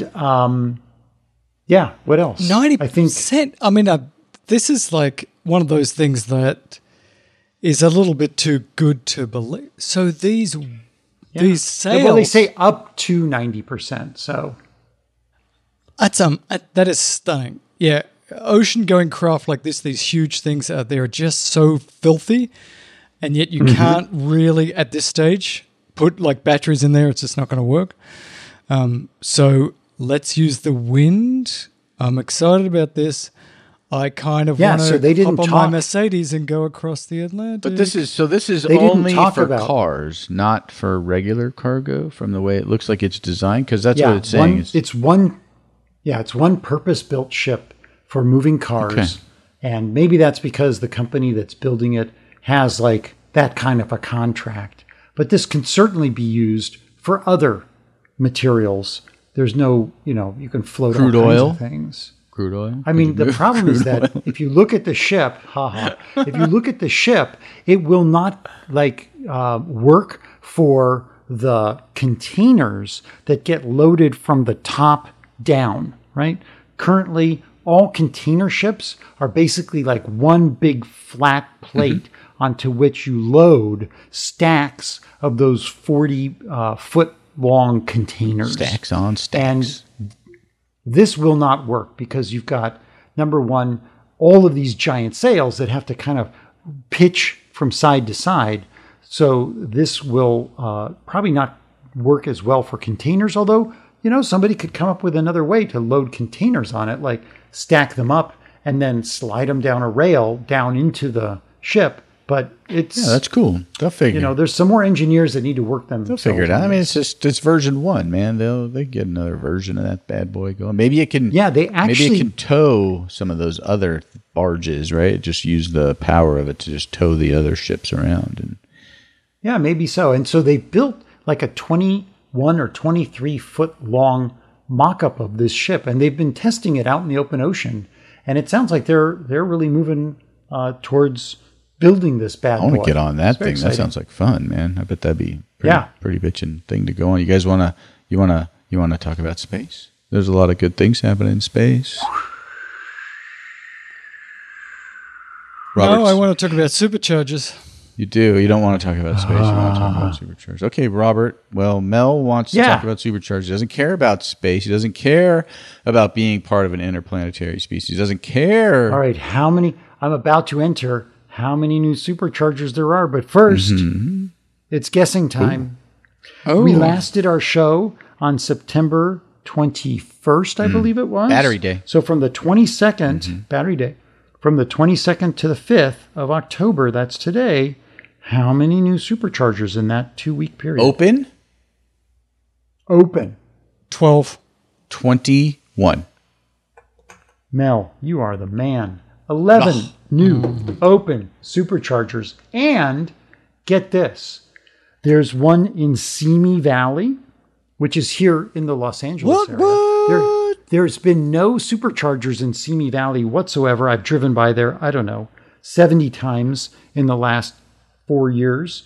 And it's 12 250 kilowatt chargers. 12. Hello. Counted. Hello. We like that. They just went live within this last 11 days. There's a supercharger that went live in Hawthorne. Another one, 16 stalls. What? 250 kilowatt. Is it near the SpaceX? It is. Shocker. Another one in Sacramento. Since we're California centric, I don't know where everybody. Do we get a report from our listenership, like where they are? They're all over Everybody's the world. from where we are. They're from Woodland Hills. Okay. Everybody's from Woodland Hills. Nice. That's not true. But the most exciting of all the new superchargers that I found is in Fort William. Fort William? F. Bill? Fort William, which it says here UK, which is true. But when I saw that, I was like, wait a minute. I've been to Fort William. Fort William is a most charming town in Scotland. Yes. Wait a second here, lad. Let me say for a second You here. had look, to. You had to. It's like his third accent today. It's so Look, bad. I've been doing a lot of accents, but I gotta tell you, by far me favorite accent is the Scottish accent. So tell me where Fort William is, because I like to go to Scotland. I've been there many times. I left my heart in San Francisco and my testicles in Fort William. Where is it? It is right at the foot of Ben Nevis. Oh, Ben Nevis. I like Ben Nevis. He's a big drinker, though. Oh, he likes to put it down. Let me tell you. Ben, you got to back off. Where is Ben Nevis? Ben Nevis is the highest mountain in Scotland, and it is quite a formidable climb because up there, the wind and the weather can change quite quickly and kill your ass as you're trying to climb Ben Nevis. Why the hell did they put a supercharger on the top of a hill? Yeah, you would think, but it's not. It's down in a shopping center. And if you ever do get to Fort William, which is on your way from Edinburgh to the Isle of Skye. Edinburgh, yeah. And the Isle of Skye. Isle of Skye. Which is one of the most beautiful places on the planet that And I've been to. there's so much scotch between the two of them. It's great. There's actually a distillery on the Isle of Skye. Oh, really? but- Because in Scotland, there's a freaking distillery every 3 minutes. Can't swing a dead cat in Scotland without hitting a distillery or 6. Yeah, I spent a couple of trips in a couple of times. I've been to the Lime Tree, a restaurant and sort of like bed and breakfast. Lovely, lovely, lovely place. Wonderful. It's along what is the loch here? It's not too far from Loch Ness. It's kind of south of there. It's on Loch Eil, E-I-L. Wonderful place. So I was so excited to see that supercharger go in. And, I know you're going to ask me how many chargers are in the supercharger there. And it's 6 of the 250 stalls. And just north of it, another one opened in Inverness. Which is Inverness.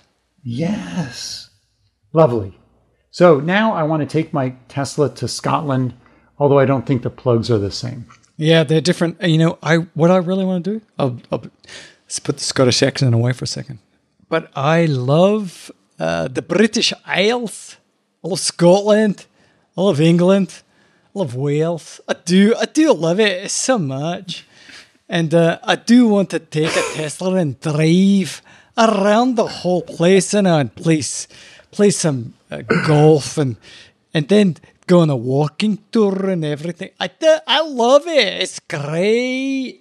Because now they have got so much renewable energy because, instead of like digging up their oil from the North Sea, they're using the wind energy from the North Sea. And I'm really excited about it. One thing, though, that disappointed me somewhat is that the Inverness supercharger is right next to Domino's Pizza. I like Domino's Pizza. Stop it. Can you get like classic Scottish toppings on Domino's? Like, what do you think is the classic Scottish topping? Why do we have? It doesn't have to William just Wallace be haggis. or haggis and William Wallace. I'd like some William Wallace on me haggis and put it on me. That's terrible. You guys are so terrible. I'm glad we're not trying to make money or have sponsors to this show. I'd like some potato on my haggis that's on my William Wallace that's on my pizza. Haggis is great. I really loved it. And it went down really well with the good ale that I was drinking. Haggis is absolutely disgusting, and I want you to stop it right now. No, I like it. But I'm on a keto diet, so, meat. Next comes under construction superchargers. We've got 14, and then we have 10 that have entered the permit stage, which includes another Pasadena supercharger. We're moving along. It's not the best 2 weeks for superchargers, but 11 is right about the middle. We love those weeks when we get up to 20, but it looks to me like Tesla's not slowing down on the supercharger front. And Lord knows we need our superchargers for all of us old legacy car drivers who don't have the 4680 cells. Yeah, if you could give us 4680 cells and 600 miles range, we would need less superchargers. I'm just saying. They'll give them to you. You just have to buy a new car in 2 years when they've actually figured out how to make them. What's it going to take to get you in the $140,000 4680 right now? Well, it's going to take about $150,000. Yeah, I mean, they're going to eventually put those in the Model Y, but in the Model 3, but it'll be a bit. It'll be a minute, as they say. How about SpaceX? Let's talk a bit about SpaceX and get this thing done because we've been doing this crap for hours. I'd like to go back and do a bit of Scottish accent, but I think people are done with it.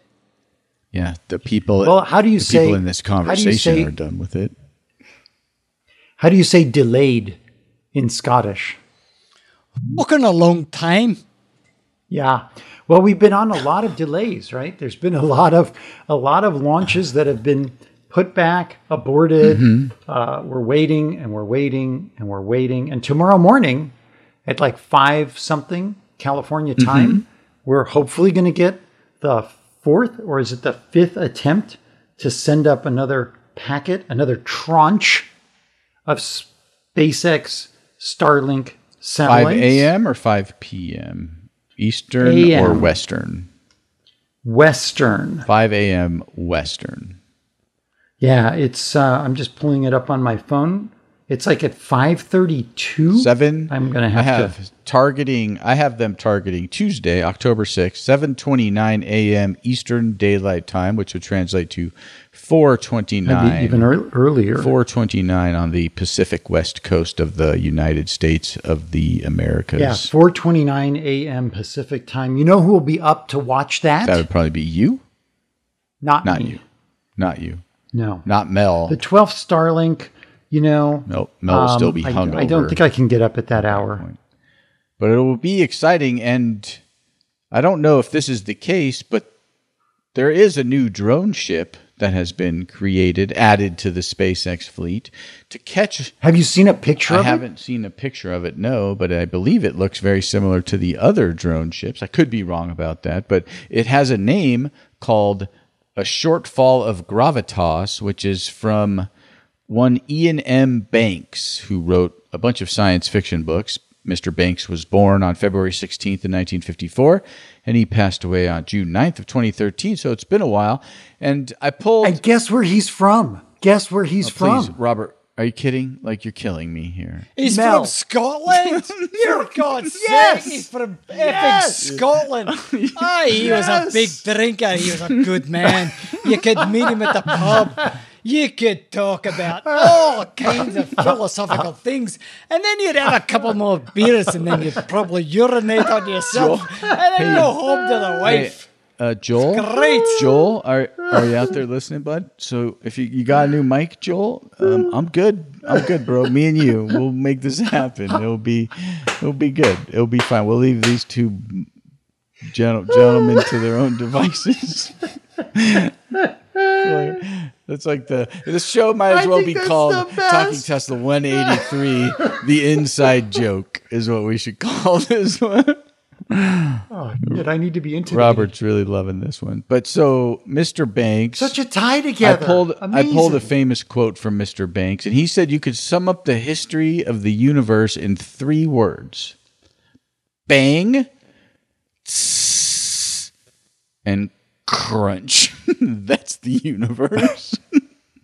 I'd say that's almost like 2 words. Well, I mean, there's 2 words and a sound. But anyways, so he wrote famous sci-fi novel series Culture, I guess, and this is the 3rd ship built to catch the pricey bits that SpaceX is thrusting off of our planet.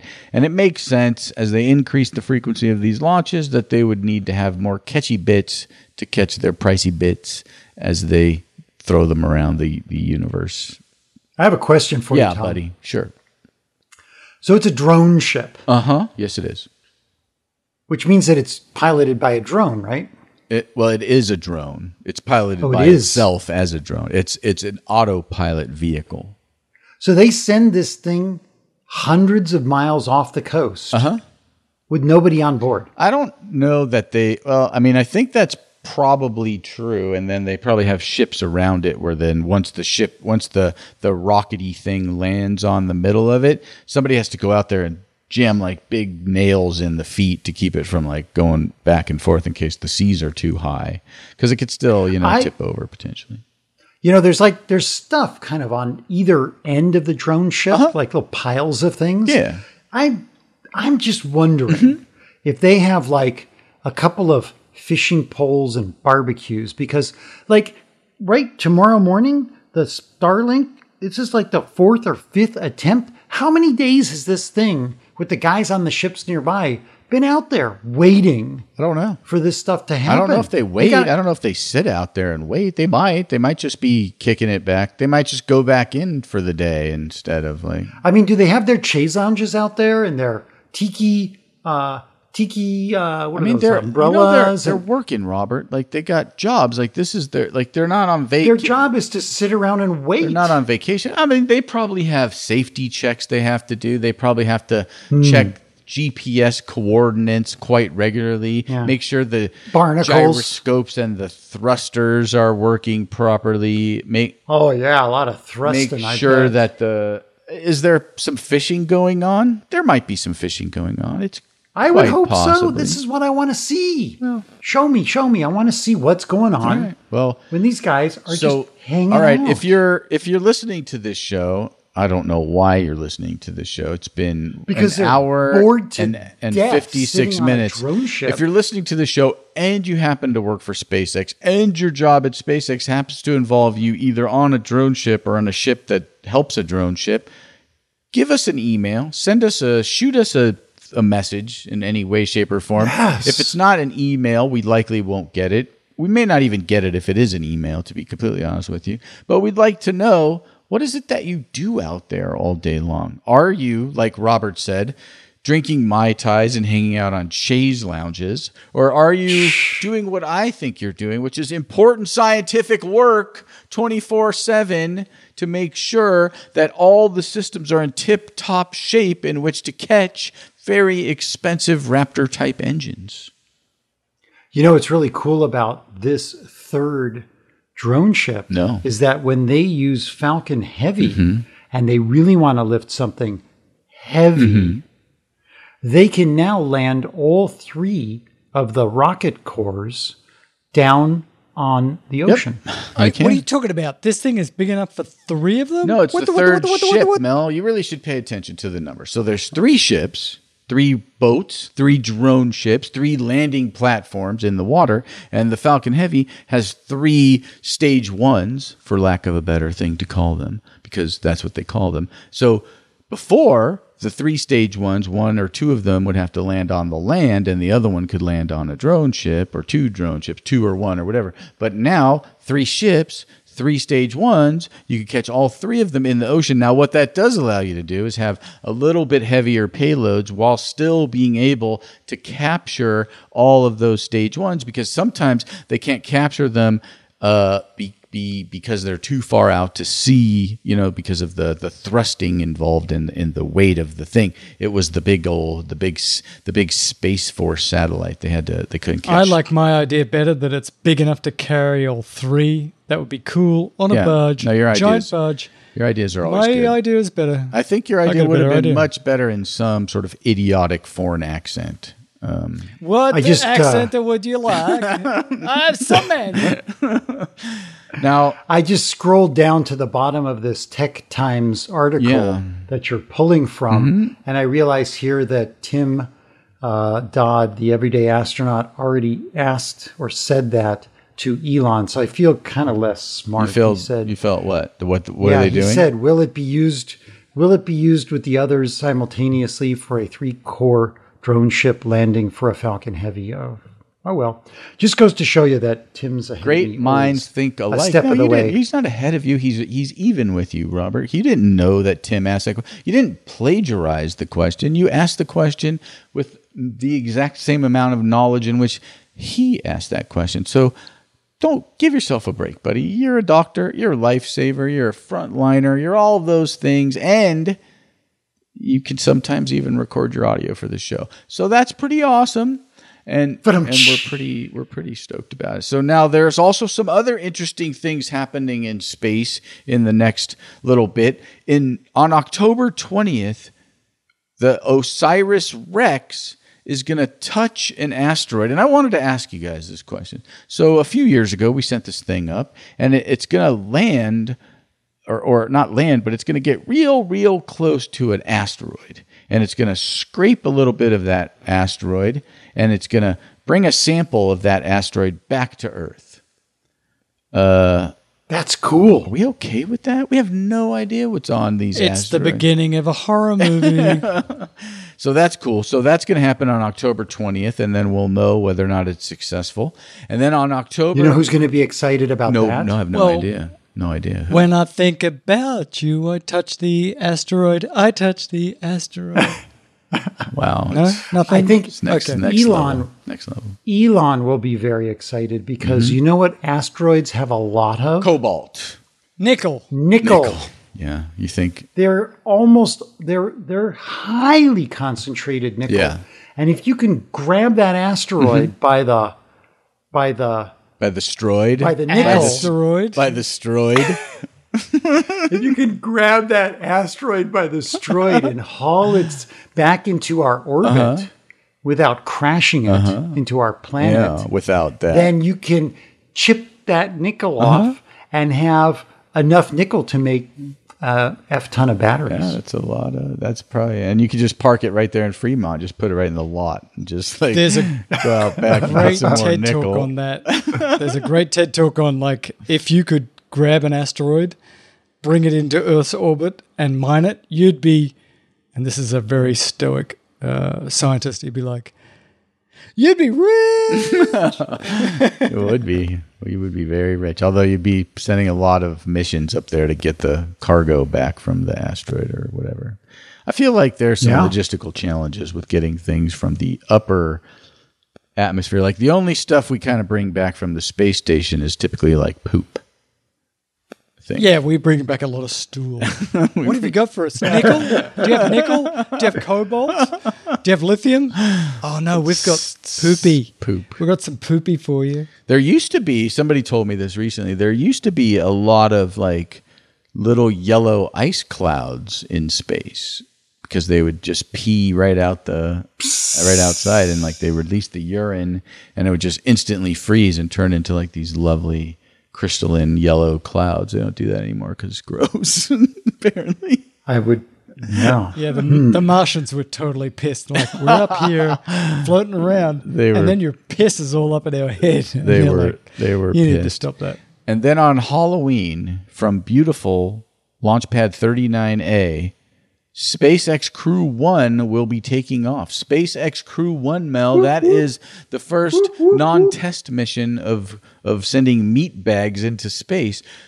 4 astronauts, Shannon Walker, Victor Glover, Mike Hopkins, and Japanese Aerospace Exploration Agency astronaut Soichi Noguchi is going to be pumped into space on the spacecraft Resilience, which they have named, these astronauts, to highlight the dedication of the teams involved in this mission.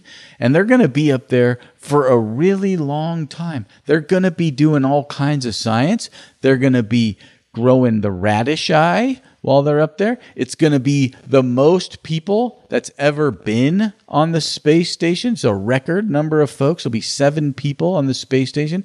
And they're bringing with them, and this is the most important thing to you, Mel, because you are a 7-year-old child. They're bringing a new toilet, a new space toilet. It's headed to the space station to improve on what they refer to in this article as current space toilet operations. Because apparently you don't want your poopy flying around while you're poopying. You know, it turns out that the current space toilet is kind of shitty. So good. All right. So that's space. That's the show. We got some media picks. We may have some letters, but we're probably not going to read any of them. We probably had some people message us via Twitter, but we're probably not going to read any of those. It's Robert's code, which is Laney9300 for the entire month of October. It's Robert's code. I don't know why he chooses that code, but that is Robert's code. No, Robert's code is Robert3177. Mel still doesn't have a code, and yet he wonders why he doesn't have any referrals. This is why you don't have a code. Any Hoobers, media picks. Melvis, we're going to start with you because it's probably some linguistic audio book you've been listening to about accents. Well, I'm going to give you 2 because that's how I roll. First of all, The Boys. And I've talked about both of these before. Every week it's The Boys. It's The Boys. So The Boys season 2 is outstanding. So just imagine for a second if Superman and Wonder Woman actually existed, how psychotic they would be. And The Boys imagines it for you, and it is tremendous. Do not watch it amongst small children. It's on Amazon Prime. And then I'm listening again to The Great Influenza by John Barry.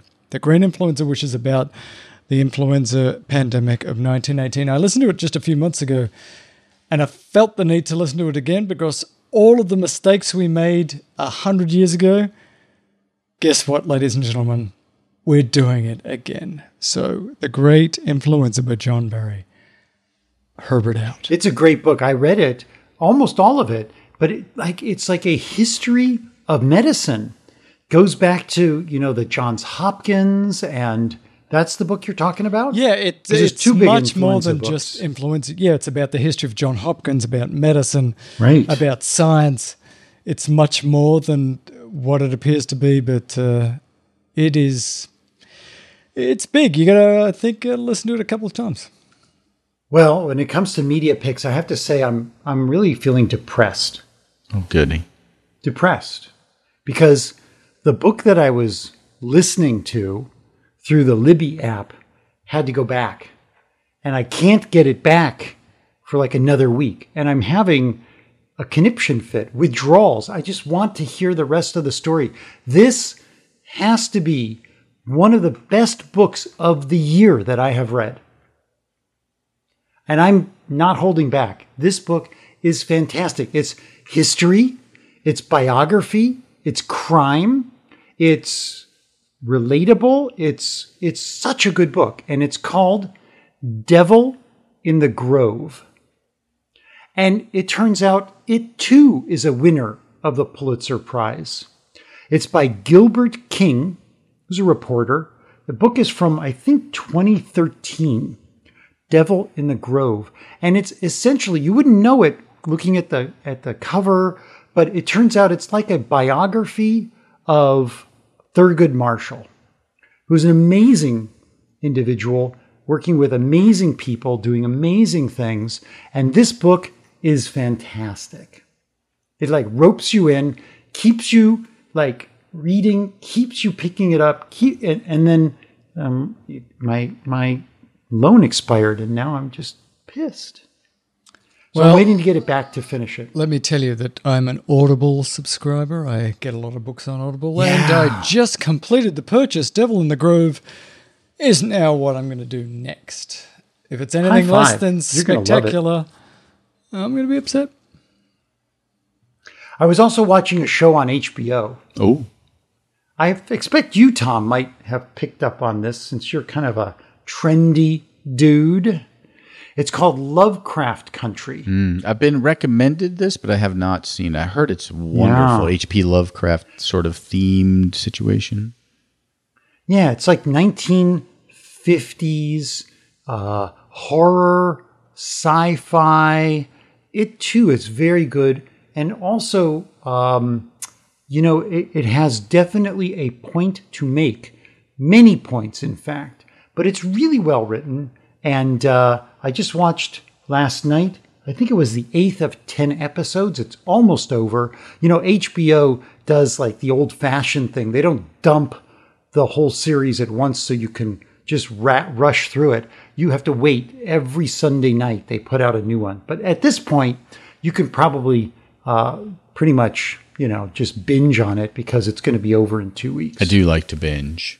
I do. I also hear that's fantastic. Devil in the Grove, by the way, is already downloaded, so I'm going to start. Excellent. He's already listened to it twice in 2 different accents. Yeah, well, he puts it on like 17x speed, which, that's beyond us meatbags. Now, I have a podcast that I may or may not have mentioned before, but they put out a bonus episode, so I'm going to bring it in again. It's called California City. Basically, it's about sort of buying land in the Mojave Desert just outside of Los Angeles. A lot of interesting things going on. There's all these cities that have sort of sprouted out over the years in the deserts of California, with people being like, I want to live in the desert forever. And most of them do not become successful over the long term. California City is one of these stories. It's a 9-part series. Emily Guerin is the podcast host. It's an LAist podcast. Very, very good. I highly recommend it if you're interested in sort of the weird side of the desert and people who take advantage of other folks in like pyramid scheme type situations. And then a TV show, which I have mentioned on this program, but like Robert said, it only comes out every once in a while. The last episode of Ted Lasso on Apple TV was released, and it never ceased to every episode give me a heartwarming message. And in this time, these trying, difficult times in all kinds of different ways, a show with a positive message, with a hopefulness to it. I cannot possibly recommend it anymore. Ted Lasso, Jason Sudeikis, I can't remember his name, the lead actor on it. Just a wonderful show, well written, well acted, a good story. Do yourselves a favor. It's about soccer in England, but it's about humanity more than anything. Tom, I'm going to have to... I hate this. Yeah. Such a strong word. Ted Lasso is so good. It's so hopeful. It's this ridiculous thing where there's like this American basketball player who goes to England. Football coach, but soccer. I mean, that's cool. Yeah, well, get that. It's the point is there's this American dude who has nothing to do with English soccer, and he's going to go coach the team. Yeah. But he's such a hopeful guy. Oh my gosh, Ted Lasso, do yourself a favor. Do yourself a favor and download it and watch it. It's Tom, I do not like to agree with you. It is wonderful. I have literally teared up multiple times at the end of multiple episodes of the Ted Lasso show. And every Friday evening when episodes were being released, I would look to myself and I would say, oh, there's a new episode of Ted Lasso. I'm so excited. And I don't have that for a while, but there is a season in the works, another season. If you want to hate humanity and be depressed, watch The Boys. If you want to love humanity and be uplifted, Ted Lasso. You decide. You decide. Who puts Ted Lasso Apple out? Plus. Where would I watch Apple it? Plus. Apple Apple TV Plus. Plus. Yes. If you have bought any Apple device in the last 12 months, you get Apple TV for free as part of that. And they are about, there's no money involved in this. They announced their Apple One bundle that is going to be coming out in the fall. That's going to include Apple Music, Apple Cloud, Apple News, Apple Fitness, Apple Arcade, and Apple Plus TV for the low price of $29 a month. That is a lot of content, for a very good price. I mean, they're basically giving you like 2 of those services for free in that situation, and including 200 gigabytes of storage. So again, we're not shills for Apple. I don't make any money off Apple, but if you are using Apple Music and you watch Apple TV and you maybe want to watch Apple News, which has thousands of magazines, like it's a pretty good deal they're coming up with over there. Yeah, And well, that between was the $2,000 a month. Was that what it was? $29.99 a month. Elvis, $29.99. Well, between the three of us, we have spent enough money with Apple products. Yes.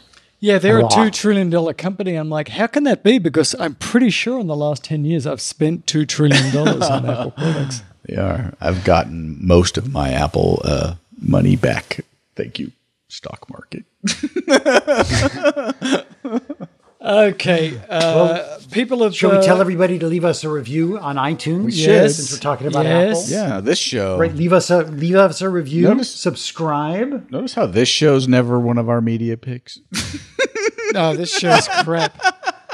Do you want to give out your filthy little thing where you get kickbacks? What are your filthy things? Is it my month? Is it really? Yeah, I think you're- it is you're October. you're the yeah. October. Robert, Tesla. Go to the Tesla. Go buy your Tesla. Mm-hmm. Go get your Powerwall. Go get your Tesla Solar. Mm-hmm. But always, today and forever, use Robert 3177 Mm-hmm. so that actually one of the guys, the most recent person to use my code was in England and got a Model 3 and sent me an email, or maybe it was a direct message on Twitter. I think I threw it into a previous week's show notes, but I didn't acknowledge him. But it was very exciting to see him and his excitement, and his name is Steven, and he took delivery on 9/21, and he's loving it. So join Steven. Yeah. Put my referral number down. Yeah. And thank you to all the people who support us on Patreon. I don't know if we ever give you anything, but you have well-being knowing that you are helping to support the creation of this wonderful show. And I had Andreas, Sean, and Matthew all took delivery. Andreas and Sean on 9/21 and Matthew on 9/23 took delivery of their vehicles using my code. So we had 3 people take delivery on 9/21 alone between me and you, Robert. Wow. That's pretty Why good. do Now- I get nothing? because you don't even know what your promo code isn't even in this doc. It's not even here. My promo code is 9136. I don't know. I have no idea what it is. You have to open I've your never app. heard it. You have to open your app and push That's fine. the little That's fine. linky thing, and you Look, it's fine. two I'm a will giver. You guys can have all the codes, but I'll have all the love because I'm clearly the best at this. I'm just saying. Yeah. What I'm saying is that I've got so many accents that everybody loves me, but you get the codes. Yeah. Really? Be sure to support your local Tesla club. Search them out. Go to tesla.com/support/owners You club. cannot all still one be word. listening to this show. There's no way. No, If you are please. still listening to this show, why? Just send us a tweet and tell us why you're still listening at the moment. Like, we have ended the show 20 minutes ago. We keep talking about all this nonsense, and you're still listening. Even Joel Sapp is no longer listening to this show. There's no I told way. you, it's because they're stuck on a drone ship out in the Atlantic, waiting for the 5th scrubbed relaunch. Even Elijah Right. Jane is not listening to the show, and she is mastering it. She's done. It's over. Everybody's done. We're done. Hey, see you, boys. It was good fun. Bye. Bye.